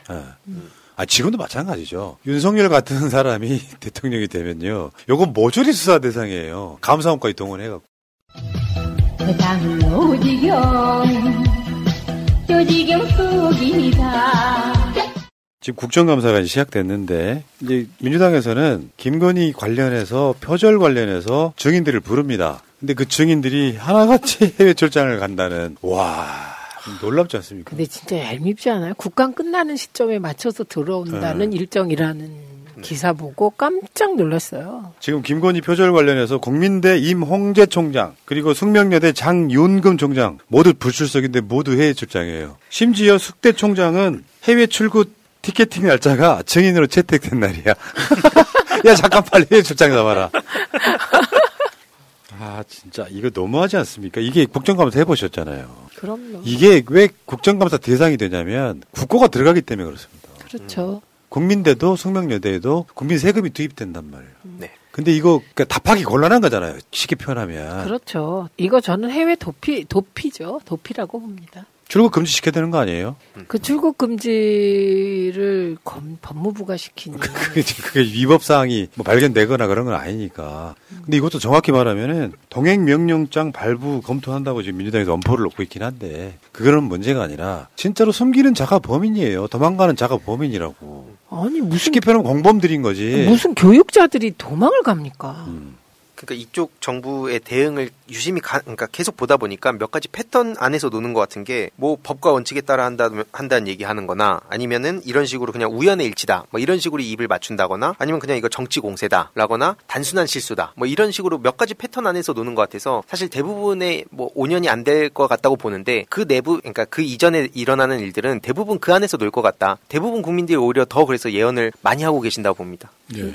오늘 제가 들은 내용 중에 제일 재밌었던 게 대통령실의 행정관 한 명이 그 밖에 있는 보좌관한테 전화해갖고 친구한테 전화해서 내가 아무리 들어도 바이든이다 그랬다는 거 아니에요. 그럼 찾느라고 난리 나겠구나. 이제. 그래서 그 걱정을 했죠. 전화기 다 내놔. 술 먹고 전환 또 제2차 피바람이 불지 않을까 이런 걱정을 사람들이 하더라고요. 근데 어쨌든 그 상황 내가 들어도 바이든이야. 이게 대통령실 내부에도 상당수가 그렇다는 거죠. 왜냐하면 말은 못해도 전 국민의 60% 이상이 들으면 뭐 그런 거거든요. 그러니까 김건희 표절 문제는 제가 여러 번 말씀을 드렸어요. 표절인지 아닌지 밝혀달라는 단계가 아니고 누가 봐도 표절이므로 표절이라고 선언해라라는 게 국민적 요구였는데 그렇죠. 이거 표절 아니야. 근데 여러 가지 이유를 들어서 기한이 지났다 같은 등 말도 안 되는 소리 들어서 표절인지 아닌지 몰라. 그 둘이 뭉실하게 이런 식으로 발표를 한 거 아니에요. 그래서 그거를 이제 국정감사에 불러다가 야 국고가 투입되는 대학에서 이렇게 허술하게 논문은 뭐 판정할 수 있어 이런 걸 물어보려고 지금 여기 그 증인으로 나와야 되는 사람들이 누구냐면은 김지영 학교법인 국민학원 이사장, 임홍재 국민대학교 총장, 전승규 국민대 여기 지금 이제 김건희 논문에 관련된 사람이죠. 논문 심사위원이죠. 전승규 국민대 영상디자인학과 교수, 국민대 연구윤리위원장 A씨, 장윤금 숙명여대 총장, 유철호 한국디자인트렌드학회장, 이운영 인천대학교 디자인학부 교수, 임원재 전 한국게임산업협회 사무국장, 홍석화 H컬처테크놀로지 대표, 숙명여자대학교 연구윤리진실성위원회 위원장 B씨. 이런 건데 여기는 이제 김건희 논문이 표절이다라고 해줄 사람들은 나오겠지만 김건희 논문이 표절이 아니다라고 말할 것 같은 사람들은 해외 출장 가버리는. 그러면 표절이 되겠네요. 국민적으로는 이미 표절이잖아요. 아니 그러니까 국회에서 도장 꽝 찍겠네요. 아이고 근데 그게 표절 대상은 아닌데 내가 황희두 이사가 결혼을 만약에 한다면요. 이런 논란이 벌어졌을 때 나는 학위를 반납하겠어 할 여자를 만나세요. 남편한테 부담이 되고 있잖아 지금 이게. 근데 그 총장들이 안 나와도 표절은 표절이고요. 뭐 공소시효 뭐 그런 건 모르겠고 그게 뭐 지나도 표절은 표절이에요. 표절은 표절이고 욕설은 욕설이고 바이든은 바이든이다. 실제로 이번에 그 심사위원 그 5명 그 필적 감정 결과도 나왔잖아요. 1명인 걸로. 근데 그런 문제에 대해서도 국민대 측에서는 또 뻔뻔한 태도를 보이고 있고. 그러니까 저들의 특징 중에 하나가 또 그게 있는 것 같아요. 거짓말 걸리기 전까지는 무조건 우기다가 뭐 하나 걸리면 요거까지는 뭐 맞다. 뭐 이런 식으로 또 얘기하면서 최대한 걸리지 않게끔. 이게 딱 제가 중학교 2학년 때 보면 눈앞에 있는 거 계속 속이고 안 걸릴 때까지 하다 하나 걸리면 여기까지만이야 하는데 계속 걸리면 그러다 나중에 완전히 그냥 두들겨 맞잖아요. 딱 그 모습을 보여주고 있는 것 같아요. 그래서 이 정신 상태가 어느 정도 그 수준에 있는가를 그대로 보여주는 모습들이라 봅니다. 그러니까 무조건 아니라고 우겨. 네. 그러니까 이게 민주당도 좀 배워야 되는 건데요. 지금 그 대통령실이나 국민의힘이나 그쪽에 유유상종하는 분들의 대응 태도가 어떤 문제가 터져요. 그러면 무조건 정치 공세다. 네. 그러면 상대방을 공격해요. 그렇게 해서 VS 여론을 만들어요. 그런 다음에 기선을 잡았다, 제압했다라고 생각하면 예를 들면 김은혜가 처음에는 나와가지고 욕설은 있었던 것인데 그 욕설이 대한민국 국회 야당을 향한 것이다 인정했잖아요. 그런데 자기들끼리 언론 보고 난리면이다 뭐 이게 어느 정도 성공했다고 생각하니 왜냐하면 언론이 그 얘기 나온 다음부터 바이든 대 난리면으로 갔으니까 그럼 그 다음에는 욕설까지 부정해요. 이런 식으로 영역을 확장해요. 그래서 이게 A를 B로 만드는 과정을 전 국민이 목도하고 있는 것이죠. 근데 이게 그쪽 영역 전 분야에서 나타나는 거예요. 네.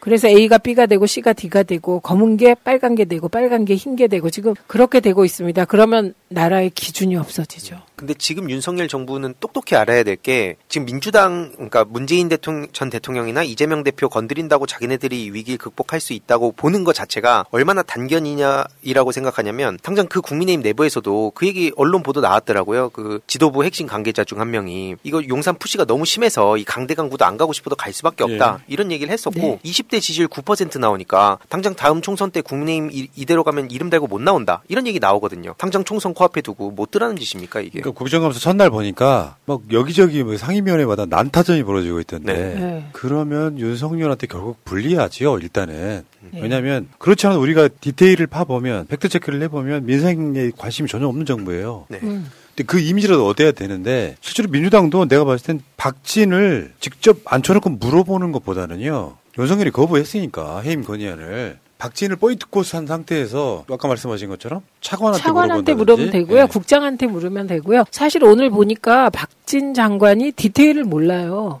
이렇게 황희 의원이 그 대통령이 해외 순방하기 전에 사전 답사하는 그 팀을 2년 했대요. 그래서 질문을 하는데 그 프로토콜을 물어보니까 몰라요. 두루뭉실하게 답변하더라고. 그런데 민주당 의원님들이 굉장히 점잖고 순해요. 그럴 때 장관 모르시면 이 담당 실무자 일어나세요. 그렇게 해서 물어봐야 되거든요. 예, 그게 가장 좋아요. 그럼 실무자들이 거짓말을 못해요. 장관들은 정치인이라서 두리뭉실하는데 실무자들은 사실대로 말해요. 그렇죠. 책임 안 지려고. 예, 사실대로. 왜냐하면 위증을 무서워해요. 그들은. 자, 어쨌든 계속 이제 앞으로 국정감사에 나오는 이야기 수도 없이 많이 있을 거예요. 네. 그 이야기 아마 우리가 몇 주 동안 다뤄야 될 것 같은데. 12월 1일까지예요. 정기국회가. 그리고 이제 이재명 대표는 이제 지금은 민생, 경제, 외교 평화에 힘 쏟을 때다 이렇게 지금 포지셔닝을 하고 있는데. 빙고. 오늘 이 바로 전 방송에서 이재명 대표가 만들고 싶어하는 대한민국은 뭐였는지 이렇게 분석해 놓은 게 있으니까 가서 보시기 바라겠고요. 자, 어쨌든 김건희 관련된 이 증인들이 지금 해외로 떠났다는 말씀드리고 그러면 입국 금지를 시키면 어떨까요? 못 들어오게 하는 거예요. 역시 오늘 아무 말 대잔치. 도망갔으므로 계속 도망 다니시라고. 나머지 시간에는요, 일단 두 가지만 한번 짚어볼 텐데, 하나는 정경심 교수 형 집행정지 1개월. 그래서 앵꼽다고. 앵꼽다가 무슨 말인지 아세요? 경상도 말이에요. 앵꼽다 찾아보세요. 아우 정말 앵꼬워요. 그러니까 이게 어마어마하게 망가진 허리 디스크 같은 수술을 해야 되는데 한 달만 갔다 와 이렇게 된 거거든요. 저는 이제 이 지점에 약간 비하인드를 좀 압니다. 그 형 집행정지를 이제 안 해주는 과정과 의사들이 비급하게 피한 측면이 있거든요. 네. 석연서 안 써주고. 요게 어느 정도 이제 용감하신 분. 그것 때문에 지금 이게 난 건데 1개월만 지금 이명박 3개월씩 막 연장하고 그러지 않아요? 네. 다행이라는 생각은 듭니다. 그래도 1개월이라도 근데 앵꼬와요. 안 이꼽다라고 나오더라고요. 자, 그 이야기는 내일 낮방송에서 다시 한번 좀 깊이 좀 봐드리고요. 자, 그리고 새날에 온 메일 하나 소개해 드릴게요. 새날 구독이나 멤버십이나 이런 거 하라는 소리인데요. 저는 5.18 국가유공자 이기론입니다. 가입한 지 6일 됐습니다. 생전 처음으로 유튜브로 정치 뉴스를 새날로 보게 되었는데 부끄럽네요. 진행자께서 진정성을 가지고 성실하게 진실하게 정직하게 최선을 다해서 사명감을 가지고 진행하는 것을 보고 진짜로 큰 감동을 받았습니다. 어제 저녁 9시 방송은 아내와 같이 시청을 했습니다. 아내도 이런 방송이 있냐고 많이 놀랐습니다. 거짓말 세상 속에서 악독이 넘치는 사악한 경시를 지대로 방송해 주시니 진심으로 감사를 드립니다. 대표님 참으로 고맙습니다. 운영하시는데 많은 어려움이 있을 것입니다. 응원합니다. 아내도 동의했습니다. 생활비를 아껴서 후원 기부하겠습니다. 아무 조건 없이 감사해서 기부하겠습니다. 끝까지 세상 끝날까지 방송해 주십시오. 출연자분 한 사람 한 사람이 너무 소중하고 귀하신 분들입니다. 나라와 민족을 사랑하며 감사하는 마음이 다 크시고 대한민국 미래의 선한 존재를 위해 싸우시는 모습이 다 이순신, 유관순 열사와 같습니다. 우리 최관순 열사가 계시고요. 저기는 황순신 장군이 계시고요.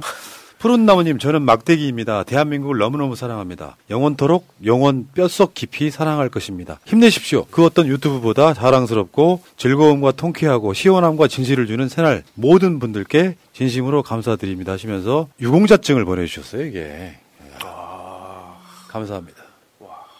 이런 방송인데 구독을 안 해? 이런 메일 받을 때마다 되게 눈물 나요. 우리는 그냥 하는 거거든요. 관성처럼 하는 거예요. 내가 뭐 역사에 이바지한다는 생각 안 해요. 근데 보시는 분들한테 위로가 되는 거라고 생각이 듭니다. 분하님 힘내세요. 제만 힘낼 건 아니고. 눈 크게 뜨세요. 사실 새날에 나오는 모든 패널들이 용감하신 분들이세요. 가끔씩 그런 경우 당할 때 있거든요. 우리 박근혜 때 그런 경우 되게 많이 당했는데 이쪽에 좀 알려지신 분들 중에 섭외를 하면 새날 방송 나오는 것이 좀 저하는 거 해서 안 나오신 분들이 꽤 있어요. 여러분들이 다 아실 만한 분들 중에서도 그런 비겁한 사람들 꽤 있습니다. 이름 좀 공개해 보세요. 공개하면 난리 나요. 진짜 잘 나온 사람 공개 좀 해보세요. 잘 나온 사람 최민희지 최고지. 대본에 없었는데. 근데 문재인 정부 때는 상관이 없는데 네. 윤석열 정부로 바뀌고 나니까 우리 지금 현재 패널 중에는 그런 사람이 없지만 옛날에 박근혜 때는 심했다니까요. 이쪽에 알만한 되게 유명한 셀럽들이야 출연하라고 그러면 안 해요. 겁나가지고. 지금 패널들이 잘하시는 거죠. 이게 되게 중요한 말씀이라고 보는 게 실제로 주위 인플루언서들, 그러니까 정치 쪽 말고 뭐 게임이라든지 인터넷 방송의 셀럽들을 많이 알고 있는데 그 친구들 사이에서 좀 종종 하는 얘기가 그거예요. 황희도 묻는다. 그게 뭐냐면 그 채널에 그러니까 황희도랑 친분이 있다는 게 알려지면 본인 구독자들이 정치적 성향은 좀 저쪽이 많거든요. 좀 젊은 남성들. 그러면 이제 제가 묻으면 자기 채널에 타격이 가니까 그걸 좀 꺼려하는 거거든요. 그래서 그런 경우들이 많아서 이걸 바꾸기 위해선 이걸 보시는 구독자분들이 계속 여기저기 댓글 하나라도 남기시는 게 진짜 큰 힘이 됩니다. 이게 그냥 댓글 하나 감사합니다가 아니라 정말 그게 쌓여가지고 이걸 바꾸는 거거든요. 그래서 이걸 보시는 분들께 감사 인사드립니다. 지금도 되게 감사하긴 하죠. 68.4만 명에서 5만 명까지 지금 12분 남았는데 구독자는 역사가 쌓여야 생기는 거더라고요. 아무리 방송에 이슈가 많아도 금방 올라가진 않습니다. 100종은 좀 돼야 한 이틀 만에 100만 명 돌파하고 그러는 거지. 우리 같은 이제 전방들은 열심히 하다 보면 언젠가 그런 어떤 상황들이 계속 오는 거거든요. 예, 은근과 끈기로 뚜벅뚜벅 걷는. 근데 이걸 알아주시는 분들이 많아요. 최근에 멤버십도 해주시고 그리고 이런 메일 보냈을 때 약간 전율이 온다 그럴까요? 그러니까 나는 아무 생각 없이 하는 거예요. 그냥 관성처럼 하는 건데 남들은 여기에 의미 부여를 하시는 거라고 저는 생각이 들고요. 아무 생각 없이는 아니죠. 아니 아무 생각이 없어야 이게 유지가 가능해요. 생각이 많아지면은 솔직히 이제 시간이 좀 남아서 드리는 말씀이긴 한데 자괴감이 엄청 많이 빠져요. 그렇습니다. 내가 오늘 방송 잘했나 싶은 거, 어쩔 때는 내 목소리 듣기 싫은 거. 그러니까 굉장한 정신적 슬럼프를 계속 겪는데 방송에 표시를 내면 안 되잖아요. 어떨 때는 패널과 불편할 때도 있잖아요. 그럴 때도 묻고 방송해야 되잖아요. 이 과정들을 계속 겪고 가는 과정이 생각보다 어렵다는 거죠. 그러니까 진짜 영혼을 갈아 넣는다는 얘기가 그거죠. 진짜 피곤한 날 있잖아요. 어떤 경우는 전날 무슨 집안에 행사가 있어가지고 술을 많이 먹어서 피곤한 날도 있을 수 있고 어쩔 때는 댓글 하나에 어마어마한 스트레스를 받거든요. 어떻게 이렇게 생각하는 사람이 있지? 그럼 그게 이제 내가 메모리 안 되려고 아마 황희도 의사도 그런 생각 들 때가 있을 거예요. 내가 알림이 황희도에 그 방송 만들었는데 이쪽 사람인 것 같은데 악플을 써요. 그럼 그 악플이 굉장히 크게 와닿을 때가 있어요. 뭐 이런 사람이 다 있나 싶어.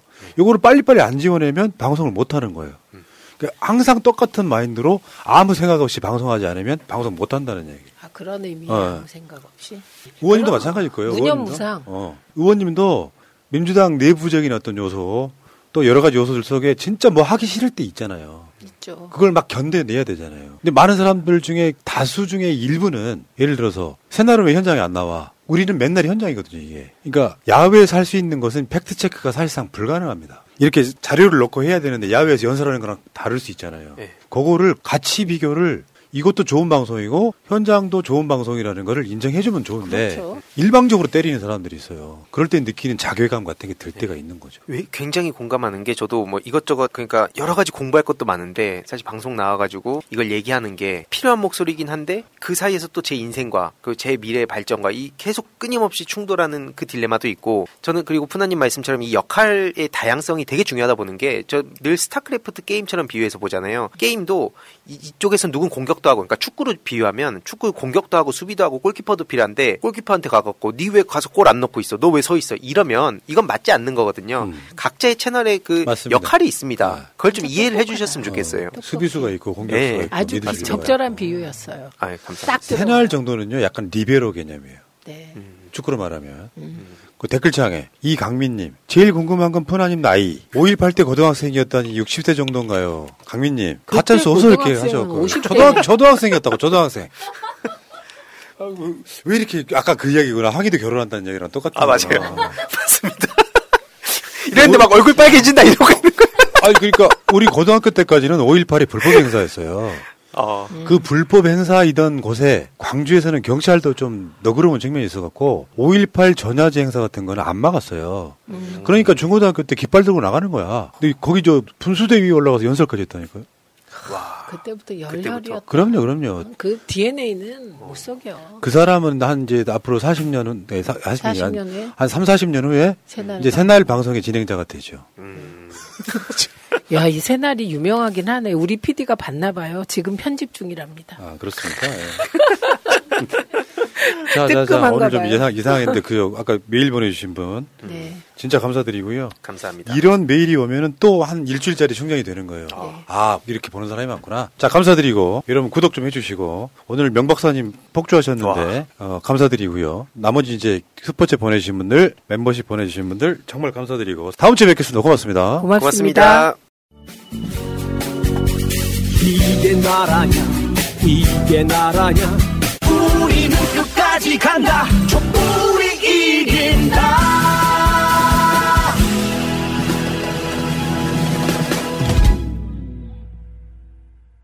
제15차 최고위원회의를 속개하겠습니다.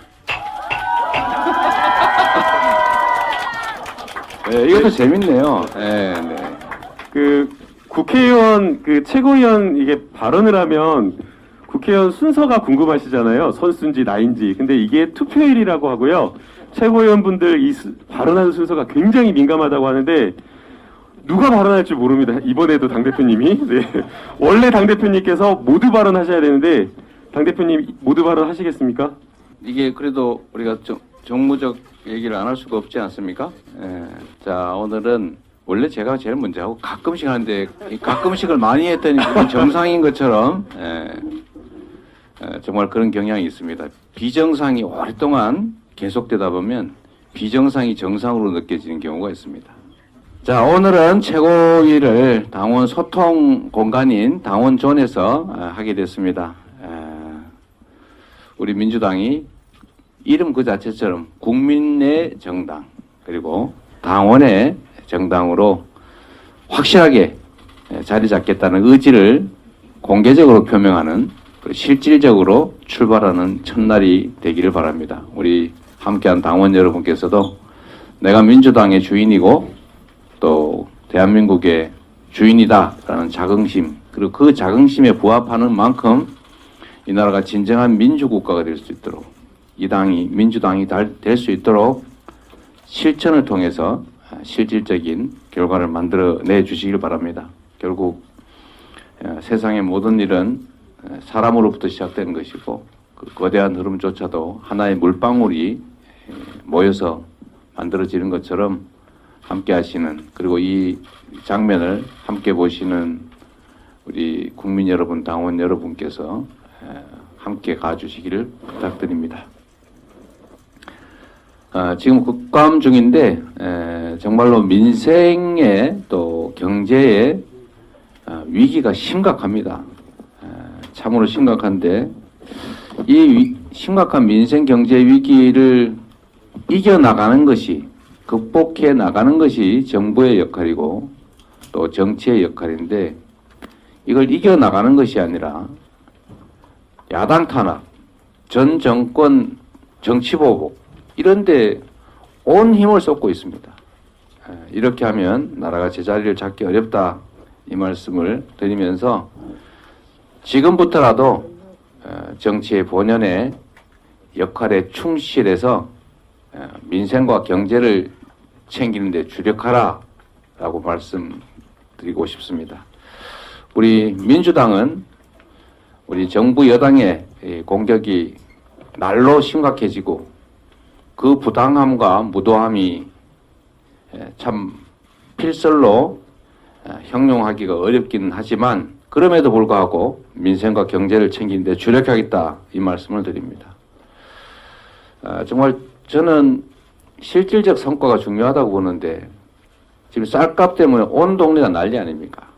그런데 정부 여당은 마지못해서 민주당이 자동으로 의무적으로 초과 공급된 쌀을 시장에서 격리해야 된다라는 법을 만들어서 소위에서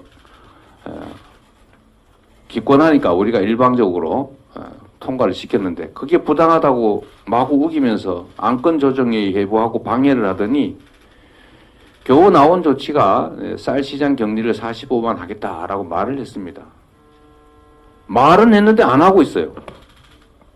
말을 백날 하면 뭐합니까? 실천을 해야지. 시중에 쌀값이 여전히 15만 원대에서 헤매고 있다고 합니다.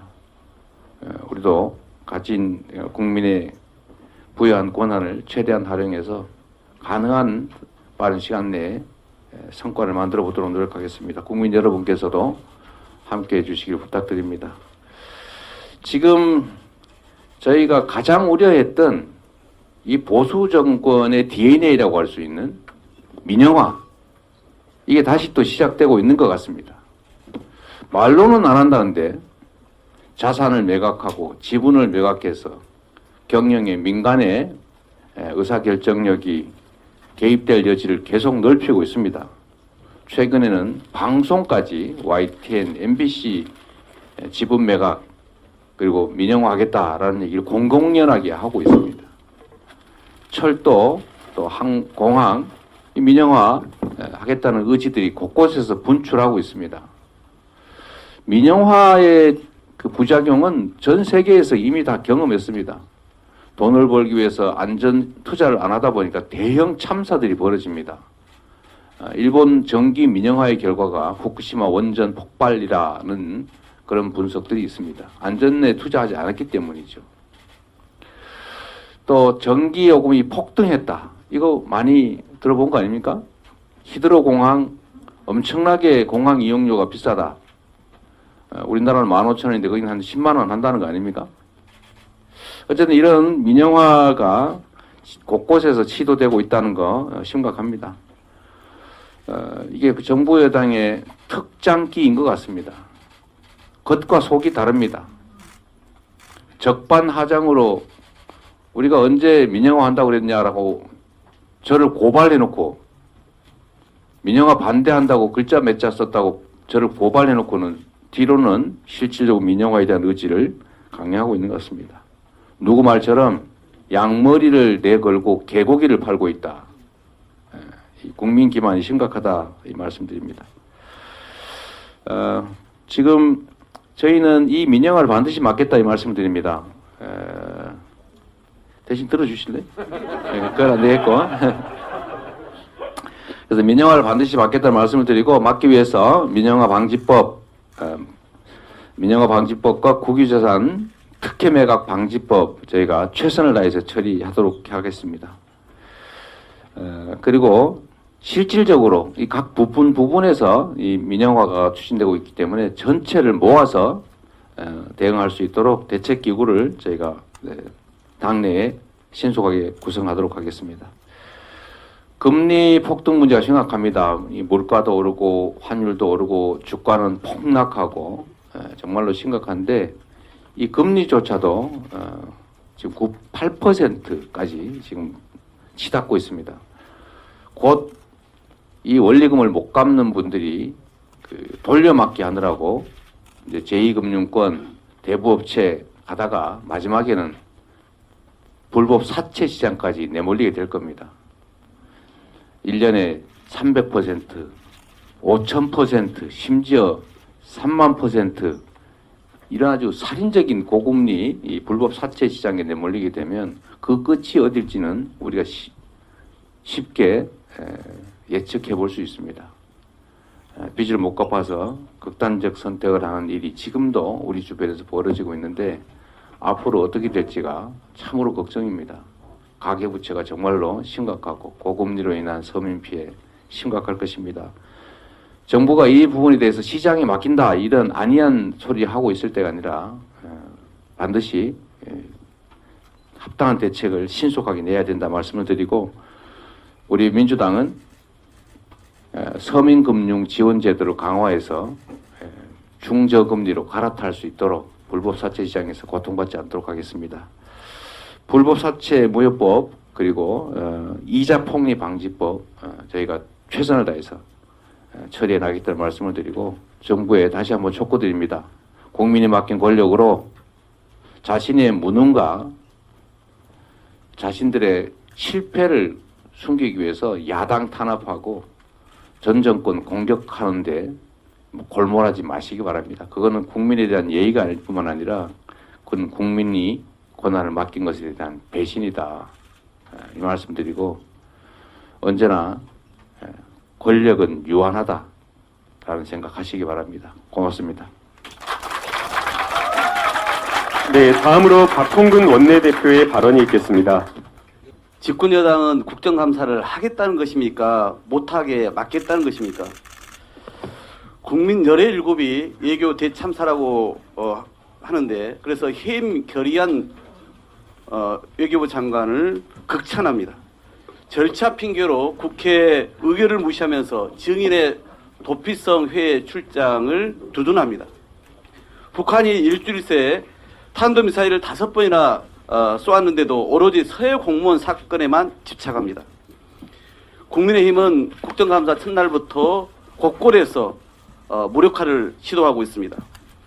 국정감사를 무력하다 못해 과거 국정감사를 폐지한 때도 있었습니다. 박정희 정권은 10월 유신 후에 국정감사를 폐지했습니다. 하지만 독재 정권이 강제로 없앤 국정감사는 1987년 6월 항쟁 이후에 부활했습니다. 지금 국감을 무력화하는 정부 여당의 꼼수도 독재 정권을 닮았습니다. 조직적으로 자료 제출을 거부하고 산하기관까지 거부를 종용했습니다.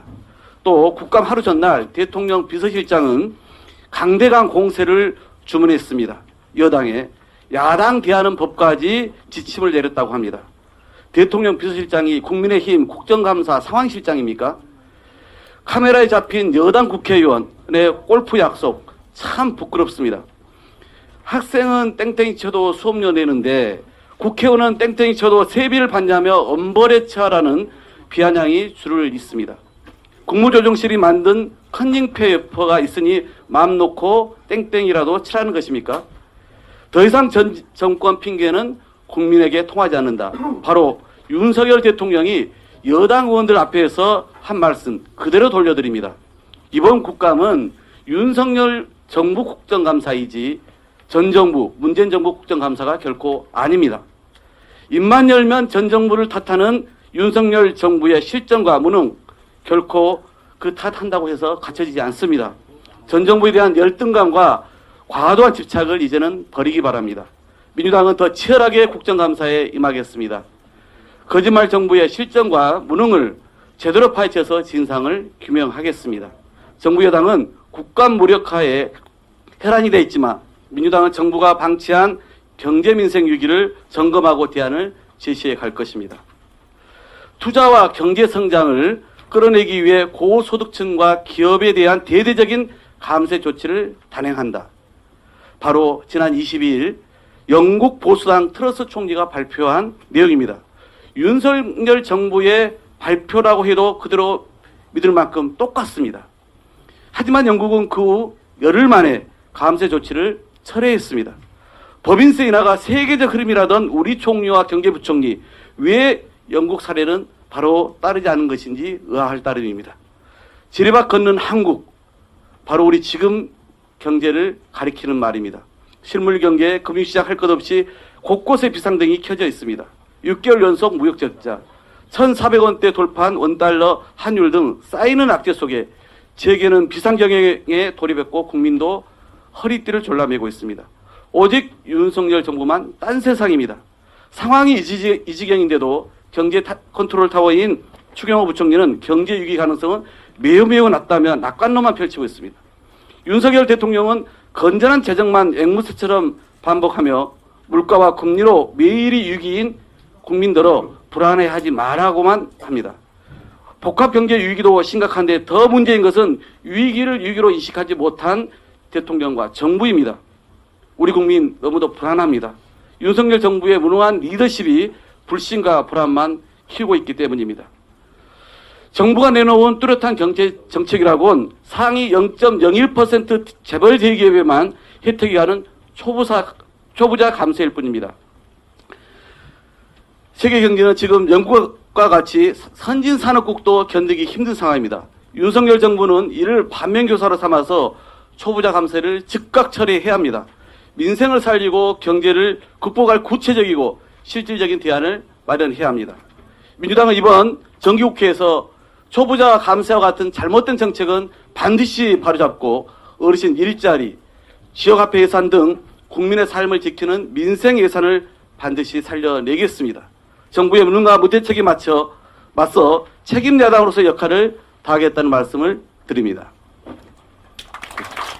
네, 다음으로 최고위원님들께서 혹시 조금 양해를 해주시면 오늘 이 자리에 지금 민생경제위기대책위원장님께서 오셨습니다. 그래서 특별하게 지금 국감을 맞이해서 먼저 좀 발언을 좀 순서로. 네, 감사합니다. 네. 제가 원한 거 아니에요. 네, 김태년 민생경제위기대책위원장님의 발언이 있겠습니다.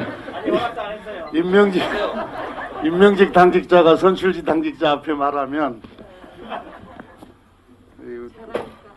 찍힐까 봐서 저는 계속 고사를 했는데. 저도 계속 고사했습니다. 그럼 짧게 하도록 하겠습니다. 제가 당대표님 1호 지시로 설치된 당내 특별위원회 중에 민생경제위기 대응위원회가 있습니다. 제가 위원장을 맡고 있는 김태년 의원입니다. 대표님과 우리 원내대표님께서 쭉 말씀을 해주셨습니다만은 지금 경제가 아주 위험합니다. 곳곳에 지뢰밭인데 어느 뇌관이 터져서 아주 큰 경제 위기로 올지 모르겠다. 이게 저희들뿐만 아니라 경제를 걱정하는 많은 전문가들, 또 실제로 우리 국민들은 피부로 체감을 하고 있습니다. 월급은 받았는데 뛰는 물가 때문에 뭔가 월급 도둑 맞은 것 같고 아무리 아꼈어도 남는 것은 없고, 이게 지금 현실 아닙니까? 심지어 그래서 우리가 점심값 지원법까지도 만들어서 어떻게든 완화시켜 보기 위해서 노력을 한 바도 있습니다만은, 그럼 이럴 때는 이제 대통령과 정부가 중심을 딱 잡고, 경제 위기가 이번이 처음이 아니거든요. 우리가 IMF 경제 위기도 겪어봤고 외환위기도 겪어봤었는데, 이럴 때는 대통령과 정부가 중심을 딱 잡고 컨트롤 타워를 역할을 해서 국민의 에너지를 모아서 이 위기를 극복하는 것이거든요. 과거에 우리 금모으기, IMF 외환위기 극복할 때 금모으기 기억하시죠? 이게 가장 큰 에너지는, 위기를 극복하는 가장 큰 에너지는 뭐니 해도 국민 통합이다. 이렇게 생각을 합니다. 근데 잘 아시다시피 윤석열 정부는 국민 통합은커녕 전 정부 보복, 야당 대표 탄압, 국민 분열의 길로 가고 있는 거 아니겠습니까? 과연 경제 위기 극복에 의지나 있는지 걱정이 됩니다. 이 정책의 힘은 신뢰에서 있는 건데, 대통령과 정부가 지금 국민들로부터 전혀 신뢰를 받지 못하고 있어서 어떻게 보면은 이 경제위기 극복에 어떤 에너지를 만들어낼 수 있을지도 걱정이 됩니다만은, 저희 민주당 비록 야당이지만 국가를 경영해봤고 또 앞으로 수권을 계획하고 있는 꿈꾸는 그런 정당으로서 우리 당대표와 함께 책임 있게 이 경제위기 극복을 위한 이 역할을 제대로 하겠다, 이렇게 말씀을 드리겠습니다. 감사합니다. 제가 준비한 건 어마어마하게 많은데. 여기 지금 공식 회의석상이기 때문에 박수 하지 말고, 네, 지금 그리고 너무 길어지고 있어요. 지금 그래서 또 가능하면 우리 최고위원들 좀 추격해 주시고, 우리 함께한 당원 여러분, 여기가 연설장이 아니기 때문에 조용히 그냥 듣기만 해주십시오. 네, 다음으로 정청래 최고위원의 발언이 있겠습니다. 예, 나라의 주인이 국민이듯이 당의 주인은 당원입니다. 오늘 당원이 민주당의 주인이라는 하나의 상징으로 이 당원존을 개설을 했습니다. 축하할 일입니다. 대통령 직선제가 실시된 지가 언제인데 아직도 민주당은 당대표, 최고위원, 당원 직선제가 요원합니다. 당원이 진정한 당의 주인이라면 전당대회 룰부터 뜯어고치고, 그리고 주요 정책에 대한 전당원 투표, 그리고 당원들의 소통, 교육 이런 부분을 강화하는 당내 민주화, 당내 혁신을 하루빨리 이루어야 할 것입니다. 연내에 당내 혁신 특위를 만들어서 당원들이 만족할 수 있는 그런 안을 하루속히 내오기를 저도 희망합니다. 감사원은 국가의 세입 세출 및 법률이 정한 단체 회계감사를 하는 대통령 직속기관입니다. 이것을 대통령 지원기관이라고 착각하고 있는 지금 감사원 참 한심합니다. 대통령 직속기관이라는 것은 힘 있는 기관 눈치 보지 말고 소신껏 감사를 하라 이런 뜻입니다. 그런데 어찌된 일인지 감사원이 국정원으로 착각하는지 음습한 냄새를 맡고 다녔던 정권의 사냥개 같았던 과거 독재 정권에 마치 국정원을 연상케 하는 그런 행보를 하고 있습니다. 감사원 정신 차리기 바랍니다. 대통령은 외교 무대에서 욕설을 해대고 국무총리실은 전두환 5.50 독재 정권에나 있을 법한 관계기관 대책회의를 연상케 하는 컨닝 페이퍼를 작성해서 각 부처 장관에게 국감 때는 이렇게 대처하고 이렇게 발언하라라는 컨닝 페이퍼 국감에 대한 지시를 한 것으로 확인이 되고 있습니다. 대통령실에 이어서 국무총리실도 과거로 거꾸로 가는 역사를 지금 쓰고 있습니다. 참으로 한심 뻑적지근한 일입니다. 떨어지는 것은 국경만이 아닌 것 같습니다. 북한의 탄도미사일에 대응하기 위한 현무 2 미사일이 오발탄으로 낙탄되었다고 합니다. 참으로 어처구니 없는 일이고 이전에 볼 수 없었던 그런 일입니다. 원인이 무엇일까 생각해 봤습니다. 나라가 혼란스러운 이 모든 원인의 출발은 용산으로 이전했던 대통령실의 문제가 아니었을까 생각해 보면 용한집이 아닙니다. 경사가 있어야 되는데 자꾸 참사만 발생합니다. 잘못된 길이라고 인식하면 가장 좋은 방법은 되돌아가는 일입니다.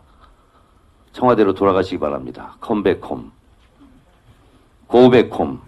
네, 그것만이 지금의 혼란을 좀 수습하는 길이 아닐까 그렇게 생각합니다.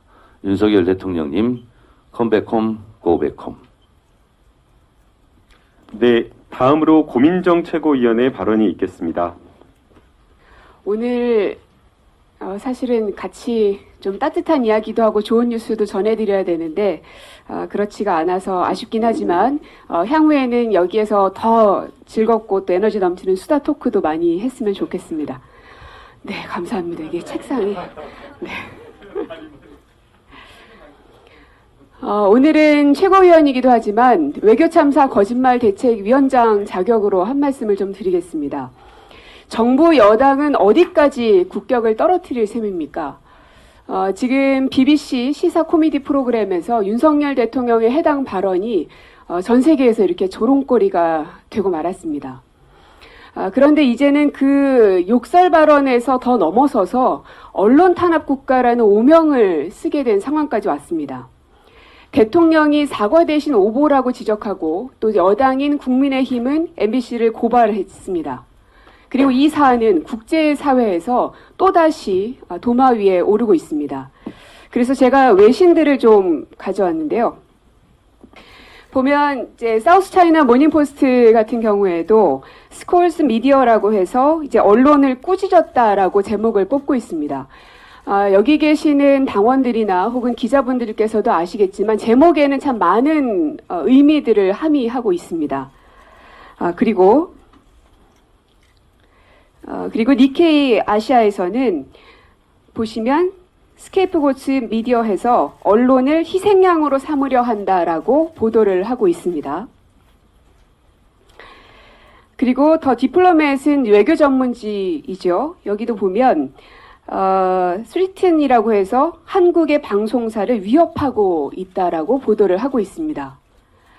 그러니까 이 해당 발언에 대해서 MBC가 먼저 보도를 했고 그것을 사실관계를 확인하지 않았기 때문에 고발까지 갔는데 이 사안에 대해서 외신에서는 위협하고 있다, 희생양으로 삼고 있다라고 지금 보도를 하고 있는 상황입니다.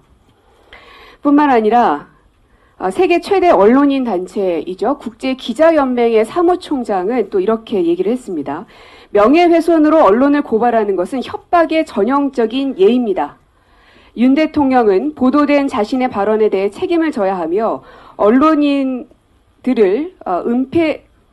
언론인들을 은폐를 위한 구실로 삼아서는 안 된다라고 성명을 내기도 했습니다. 지금 국민의힘에서 이 해당 언론사를 고발한 이유를 보면 세 가지로 요약할 수 있는데요. 하나는 확인을 거치지 않고 단정적인 자막을 달아서 보도했다. 그 논리대로 하려면 여기 계신 모든 언론사들 다 고발당해야 됩니다. 왜 유독 MBC만 고발을 한 것입니까? 뿐만 아니라 김은혜 수석은 상황을 인지하면서도 제지하지 않았기 때문에 이것도 방조에 해당되는 게 아닌가 싶습니다. 두 번째는 국익을 훼손했다는 이유인데요. 지금 이 모든 상황이 처음 시발점이 어디입니까? 대한민국 국회에 욕설을 퍼부은 대통령의 국격 훼손이야말로 가장 심각한 사안이기 때문에 대통령을 고발하십시오. 그리고 세 번째로 첫 번째 보도였기 때문이다 라고 말했는데요. 해당 영상은 이미 엠바고 해제 2시간쯤 전에 각 방송사로 모두 다 송출이 됐습니다. 뿐만 아니라 그 시각쯤에는 대통령실에 있는 대외협력 비서관이 영상을 인지한 상태에서 이 영상 기자들에게 해당 영상을 보여줄 것을 요청한 바가 있습니다. 즉 미리 이 영상을 인지한 상태였는데 그렇다면 이 해당 비서관은 어떻게 이 영상을 알게 되었는지 역시 이 비서관 또한 고발해야 될 것입니다. 대한민국 국민들은 그동안 대한민국 국민임이 자랑스럽다. 특히나 순방을 나가면 해외에 계신 동포 여러분들께서 이렇게 대한민국 국민임이 자랑스러웠던 때가 없었습니다라는 이야기를 참 많이 했습니다. 그런데 지금은 얼굴을 들기가 부끄럽다. 해외에 있는 친구들에게도 말하기가 참 민망스럽다라는 이야기들을 참 많이 합니다.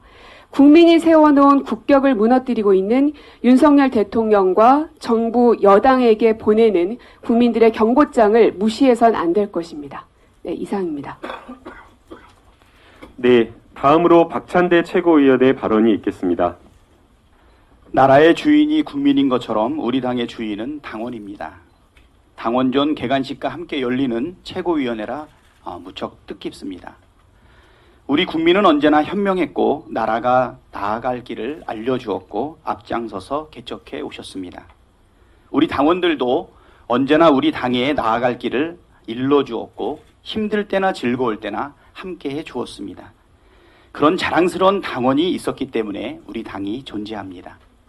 최고위원으로서 민주당 국회의원으로서 우리 당원들의 목소리를 경청하고 준엄한 명령을 이행하기 위해 앞으로도 최선을 다하겠습니다. 어제는 14 공동선언 15주년이었습니다. 유감스럽게도 이날 오전 북한은 탄도미사일을 발사했습니다. 한반도 긴장 격화는 남과 북 모두에게 전혀 도움이 되질 않습니다. 긴장을 조성하고 대결을 부추기는 모든 행동을 즉각 중단하기를 촉구합니다. 아울러 윤석열 정부에도 강력하게 촉구합니다. 한반도에서의 전쟁을 막고 평화를 정착하기 위한 모든 노력을 기울여 주십시오. 대통령과 정부는 국민의 생명과 안전을 지킬 책무를 갖고 있습니다.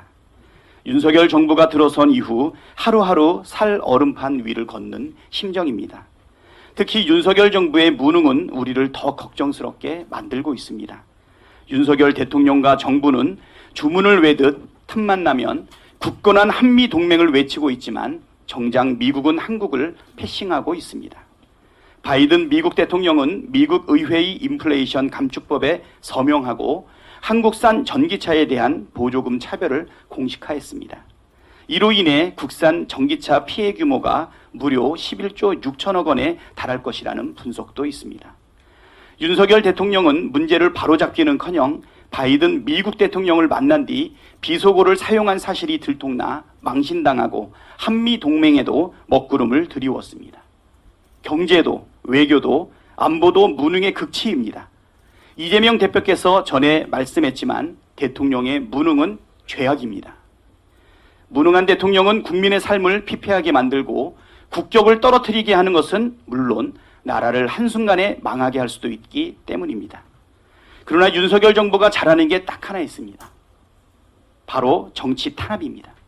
경제 위기, 외교 위기, 안보 위기 대응은 무능한데 정치 탄압에는 발군의 실력을 보이고 있습니다. 어제 검찰이 성남FC 광고비 사건과 관련해 7곳을 압수수색했습니다. 성남FC 광고비 사건은 이미 경찰이 무혐의 처리했던 사건입니다. 그런데도 무리하게 재수사를 하고 먼지털이식 압수수색을 통해 제1야당의 대표를 집요하게 공격하고 있습니다. 정부는 심지어 전직 대통령에게까지도 칼끝을 겨누고 있습니다.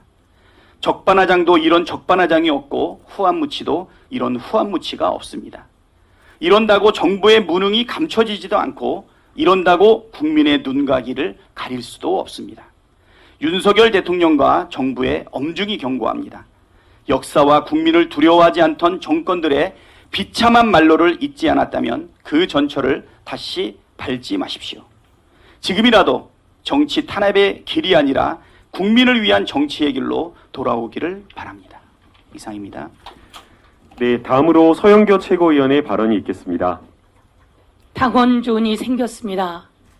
전당대회 하는 동안 당사 2층에 카페를 만들어서 여러분이 와서 커피도 한잔하고 그리고 또 대화도 하다가 간혹 이재명 대표도 오시라고 해서 세미나도 하고 서영교나 또 국회의원들 오라고 해서 같이 세미나도 하면 좋겠습니다 라고 제가 외쳤었는데 이렇게 당원존이 만들어졌습니다. 당원존을 통해서 더 많은 국민들이 더불어민주당 당원이 되고 싶어 나도 저곳에 가고 싶어 라고 하는 분위기가 만들어졌으면 좋겠습니다.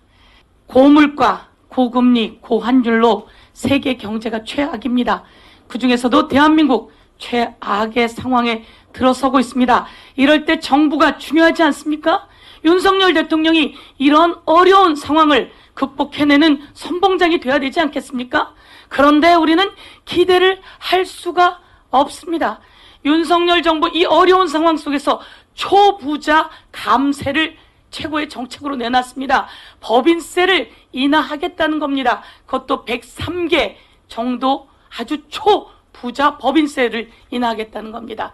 여러분, 영국의 트러스 총리가 소득세를 인하하겠다 그랬다가 파운드화가 폭락하자 열흘 만에 그 정책을 철회했습니다. 그래도 현명합니다. 그나마 철회했으니. 그런데 우리 윤석열 정부는 초부자 감세를 절대 철회하지 않고 있습니다. 어제도 기재위 국감에서 기재부 장관이 그렇게 나가겠다는 겁니다. 초부자 감세, 슈퍼부자들의 감세 됩니까? 안 됩니까? 절대로 막아내야 합니다. 국민과 우리 더불어민주당이 막아내겠습니다. IRA, 인플레 감축법, 미국의 IRA의 주요 내용 중에 하나가 법인세를 인상하는 겁니다. 법인세 중에 더 많이 소득이 생겼으면 추가로 납부해라, 이런 내용입니다. 미국도 그렇게 하고 있는데 대한민국 정신 차려야 된다. 대한민국의 경제 수장들 그리고 윤석열 대통령 정신 차려야 된다. 이렇게 말씀드리겠습니다. 그리고 어느 대기업이 법인세 인하하게 해달라고 했는지 제가 기재부에 물었더니 그런 적 없다는 겁니다. 그런데 이 사람들 왜 그러는 겁니까? 정신 바짝 차리고 법인세 인하가 아니라 대한민국 국민의 경제를 살려내는데 올인하십시오. 저희 더불어민주당이 더 빨리 뛰겠습니다. 윤석열 대통령이 정말 사고를 많이 치십니다. 여러분 이 장면 보셨습니까? 보셨습니까? 국군의 날에 있었던 그 장면입니다. 노무현 대통령도 국군들에게 이야기를 합니다. 부대 열중샷. 군대를 다녀왔는지 안 다녀왔는지 이명박 대통령도 부대 열중샷. 기념사기 직전에 부대 열중샷 해야 군인들이 열중샷하고 편한 자세로 듣는 겁니다. 그리고 박근혜 대통령도 이야기했습니다. 부대 열중샷. 그런데 윤석열 대통령은 경례를 받고 오른쪽이 경례 받았죠? 입을 꾹 다물었어요. 되게 든든해 보여요. 그런데 부대 열중샷을 안 하는 거예요. 딱 몇 글자입니까? 부대 열중샷. 6글자예요, 6글자. 거기서 하는 프롬프트에 있는 내용 말고 그냥 스스로 해야 되는 단어 6글자였습니다. 부대 열중샷. 정말 잊어버린 겁니까?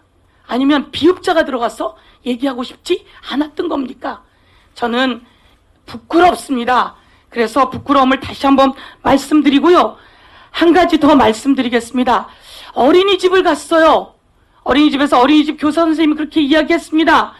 아나바다 시장놀이를 해요 라고 했더니 아나바다가 뭡니까? 이렇게 물어봅니다. 아나바다. 대통령 후보 토론회 때 하리백이 뭡니까? 이렇게 이야기하더니 탄소 중립 세계적 추세입니다. 대한민국 해야 됩니다. 그리고 재생에너지 대한민국 해나가야 되는 정책입니다. 그래서 아나바다를 모른다니 너무 깜짝 놀랐습니다. 부대 열중 샷도 그렇고 자기가 발언한 것도 기억이 안 나고 그래서 네티즌들이 이렇게 얘기합니다. 아나바다로 내가 삼행시를 지어볼게요 라고 합니다. 아무리 봐도 나는 바이든으로 들려. 다시 들어도 바이든으로 들려. 이렇게 이야기를 합니다. 자, 마지막입니다. 우리 고민정 최고가 이야기했습니다. 언론을 탄압하는 윤석열 정부 이제 문화를 탄압하고 있습니다. 그리고 고등학생까지 탄압하고 있습니다. 고등학생이 윤석열차를 웹툰으로 그려서 상을 받았습니다. 여러분 진짜 기가 막히게 잘 그리지 않았습니까? 정말 잘 그리지 않았습니까? 네티즌들은 그렇게 이야기를 합니다. 금상감이 아니야. 대상감이야. 정말 창조적인데 아주 잘해. 이렇게 이야기를 합니다. 그런데 이 상 취소하라는 듯이 문체부가 압력을 하기 나섰습니다. 영국에도 이와 비슷했던 그림이 있었습니다. 이거 제가 영국 쪽하고 알아봤습니다. 알아보라고 했습니다. 아무도 탄압하지 않습니다. 도대체 대한민국 왜 그러는 겁니까? 고등학생까지 탄압해서야 되겠습니까? 다시 한번 말씀드립니다. 대통령께서는 경제 살리게 몰두하십시오. 그리고 잘못한 것은 잘못했다 이야기하십시오. 그리고 거짓말은 더 이상 안 된다 이렇게 말씀드리겠습니다. 감사합니다. 네, 다음으로 장경태 최고위원의 발언이 있겠습니다. 네, 박찬대 최고위원님 감사합니다. 오늘 당원과 소통하고 당원과 함께하는 당원전이 시작합니다. 당원께서 당사 화장실조차 이용하지 못해서 너무 죄송했는데요. 오늘을 시작으로 또 이 당원과 함께 혁신민주당을 만드는데 시작하는 계기가 되도록 하겠습니다. 김건희 여사의 대통령실과 관저공사업체 선정 관여 의혹에 이어서 대통령 경호처도 100억짜리 과기부 사업의 연구기관 선정에 관여하려 한 의혹이 밝혀지고 있습니다. 저는 어제 과방위 국정감사에서 2023년 과기부 경호보안 검색 대응 기술개발 사업의 예산안에 연구기관이 미리 선정된 채 작성된 자료를 공개하였습니다. 해당 사업은 지난 7월 경호처와 과기부가 MOU를 맺고 진행하던 사업인데요. 경호처의 자료에 따라 예산안이 작업되었다라는 과기부의 주장과 달리 경호처가 R&D 사업 경험이 없어서 자료를 보낸 것이다 라는 답변도 확보하였습니다. 그러나 의원실 요구자료에는 이를 미정으로 수정하여 제출하였습니다. 이는 국회가 요구한 자료를 거짓으로 제출하는 경우로 명백한 국회 증언감정에 관한 법률 위반입니다.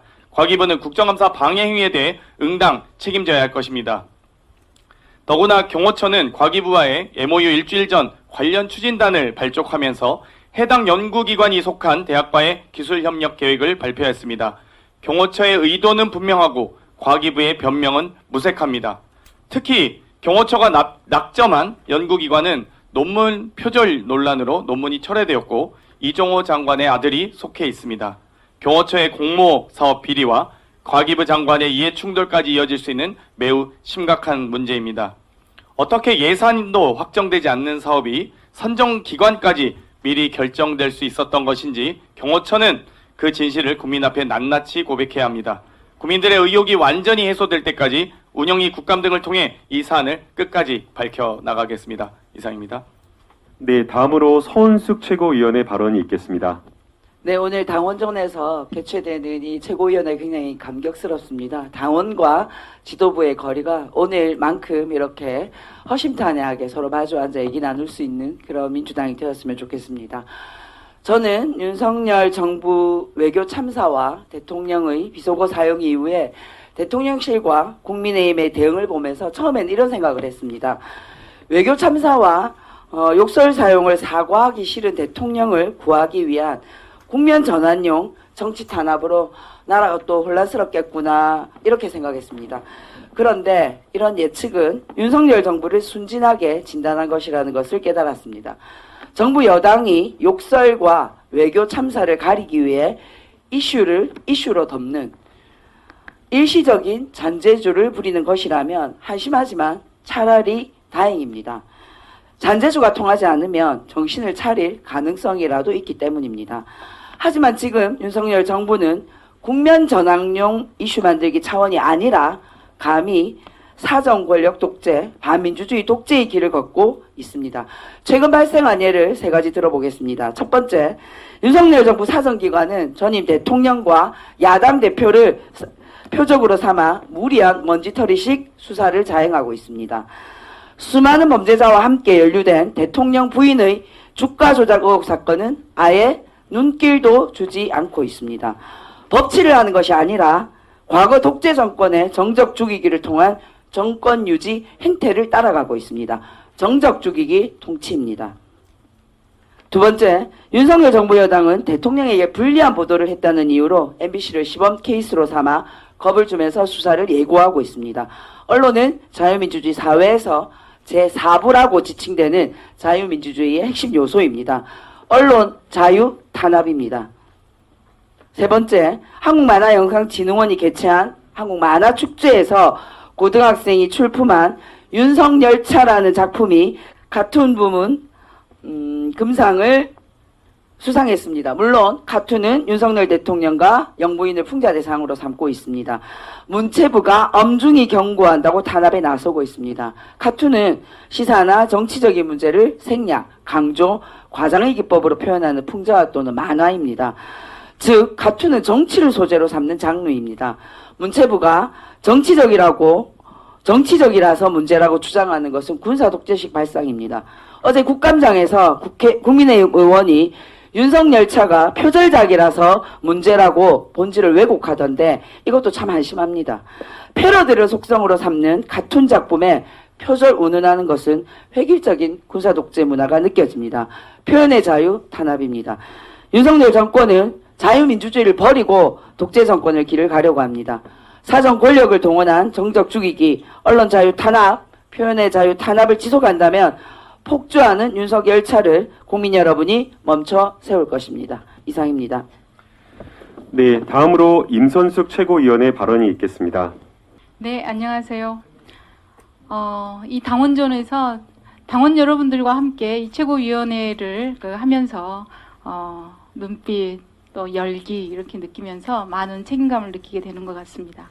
이 장소에서 앞으로도 당원 여러분과 민주당이 함께 국민의 더 나은 삶을 찾아가기 위해서 서로 소통하고 노력하는 그런 장소가 되기를 기대해 봅니다. 문재인 대통령에 대한 보복 감사와 정치적 상대방에 대한 정치 탄압을 수단으로 무능과 비속어 논란을 덮기 위해 위태롭게 달리고 있는 윤석열 열차가 폭주를 멈추지 않는다면 궤도 이탈의 비극을 피할 수 없을 것입니다. 감사원은 문재인 대통령에 대한 서면 조사는 헌법과 감사원법을 어긴 위법한 조사입니다. 헌법상 감사원은 대통령의 직속 기관으로서 대통령은 감사원의 직접적인 직무감찰의 대상이라 볼 수 없습니다.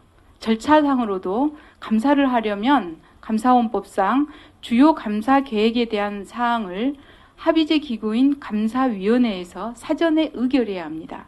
그런데 이번 조사는 감사위원회 의결이 전혀 없이 진행된 것입니다.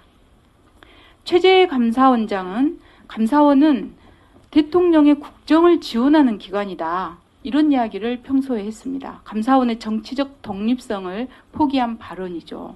이번 조사와 관련해서 유병호 감사원 사무총장은 이 사건 조사는 내가 전격 지시했다라고 언론에 밝혔습니다.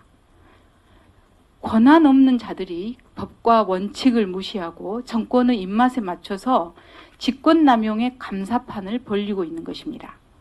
감사원이 위법한 감사판을 벌리고 있는 사이에 검찰은 20일도 안 되는 그런 기간 동안에 성남FC 관련해서 3번씩이나 마구잡이로 압수수색을 하면서 이재명 대표에 대한 정치보복 수사에 열을 올리고 있습니다.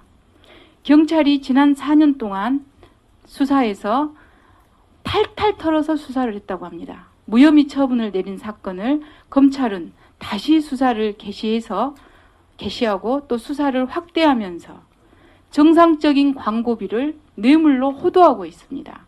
그리고 이런 검증되지 않는 내용을 언론에 살살 흘리고 있습니다. 전국 어느 축구구단이 기업의 광고 없이 운영되고 있습니까? 성남FC 관련 압수수색을 3차례나 이잡듯이 벌린 검찰은 도이치모터스 주가 조작 혐의를 받고 있는 김건희 여사에 대해서는 여지껏 소환 조사조차 하지 않고 있습니다. 김건희 여사의 주가 조작 관련 새로운 증거가 계속해서 드러나고 있고 공소시효가 3달밖에 남지 않았습니다. 이러다가 흐지부지 공소시효 넘기려는 건 아닌지 의심이 강하게 듭니다. 검찰이 법과 원칙에 따라 성역 없는 수사를 지금 바로 시작해야 할 곳은 살아있는 권력입니다. 지금 경제는 참사 수준인데 민생은 제쳐두고 전임 대통령과 야당 당대표에 대한 정치 보복에만 몰두하고 있는 윤석열 정권에 대한 국민의 분노가 점차 거세어지고 있습니다. 대통령께 말씀드립니다. 국민을 이기는 권력은 없습니다. 이상입니다. 네, 이상으로 발언을 마무리하도록 하겠습니다.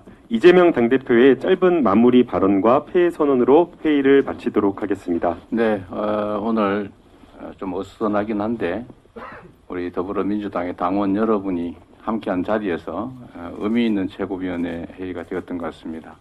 다 긴 시간 고생하셨습니다. 회의를 종료하겠습니다.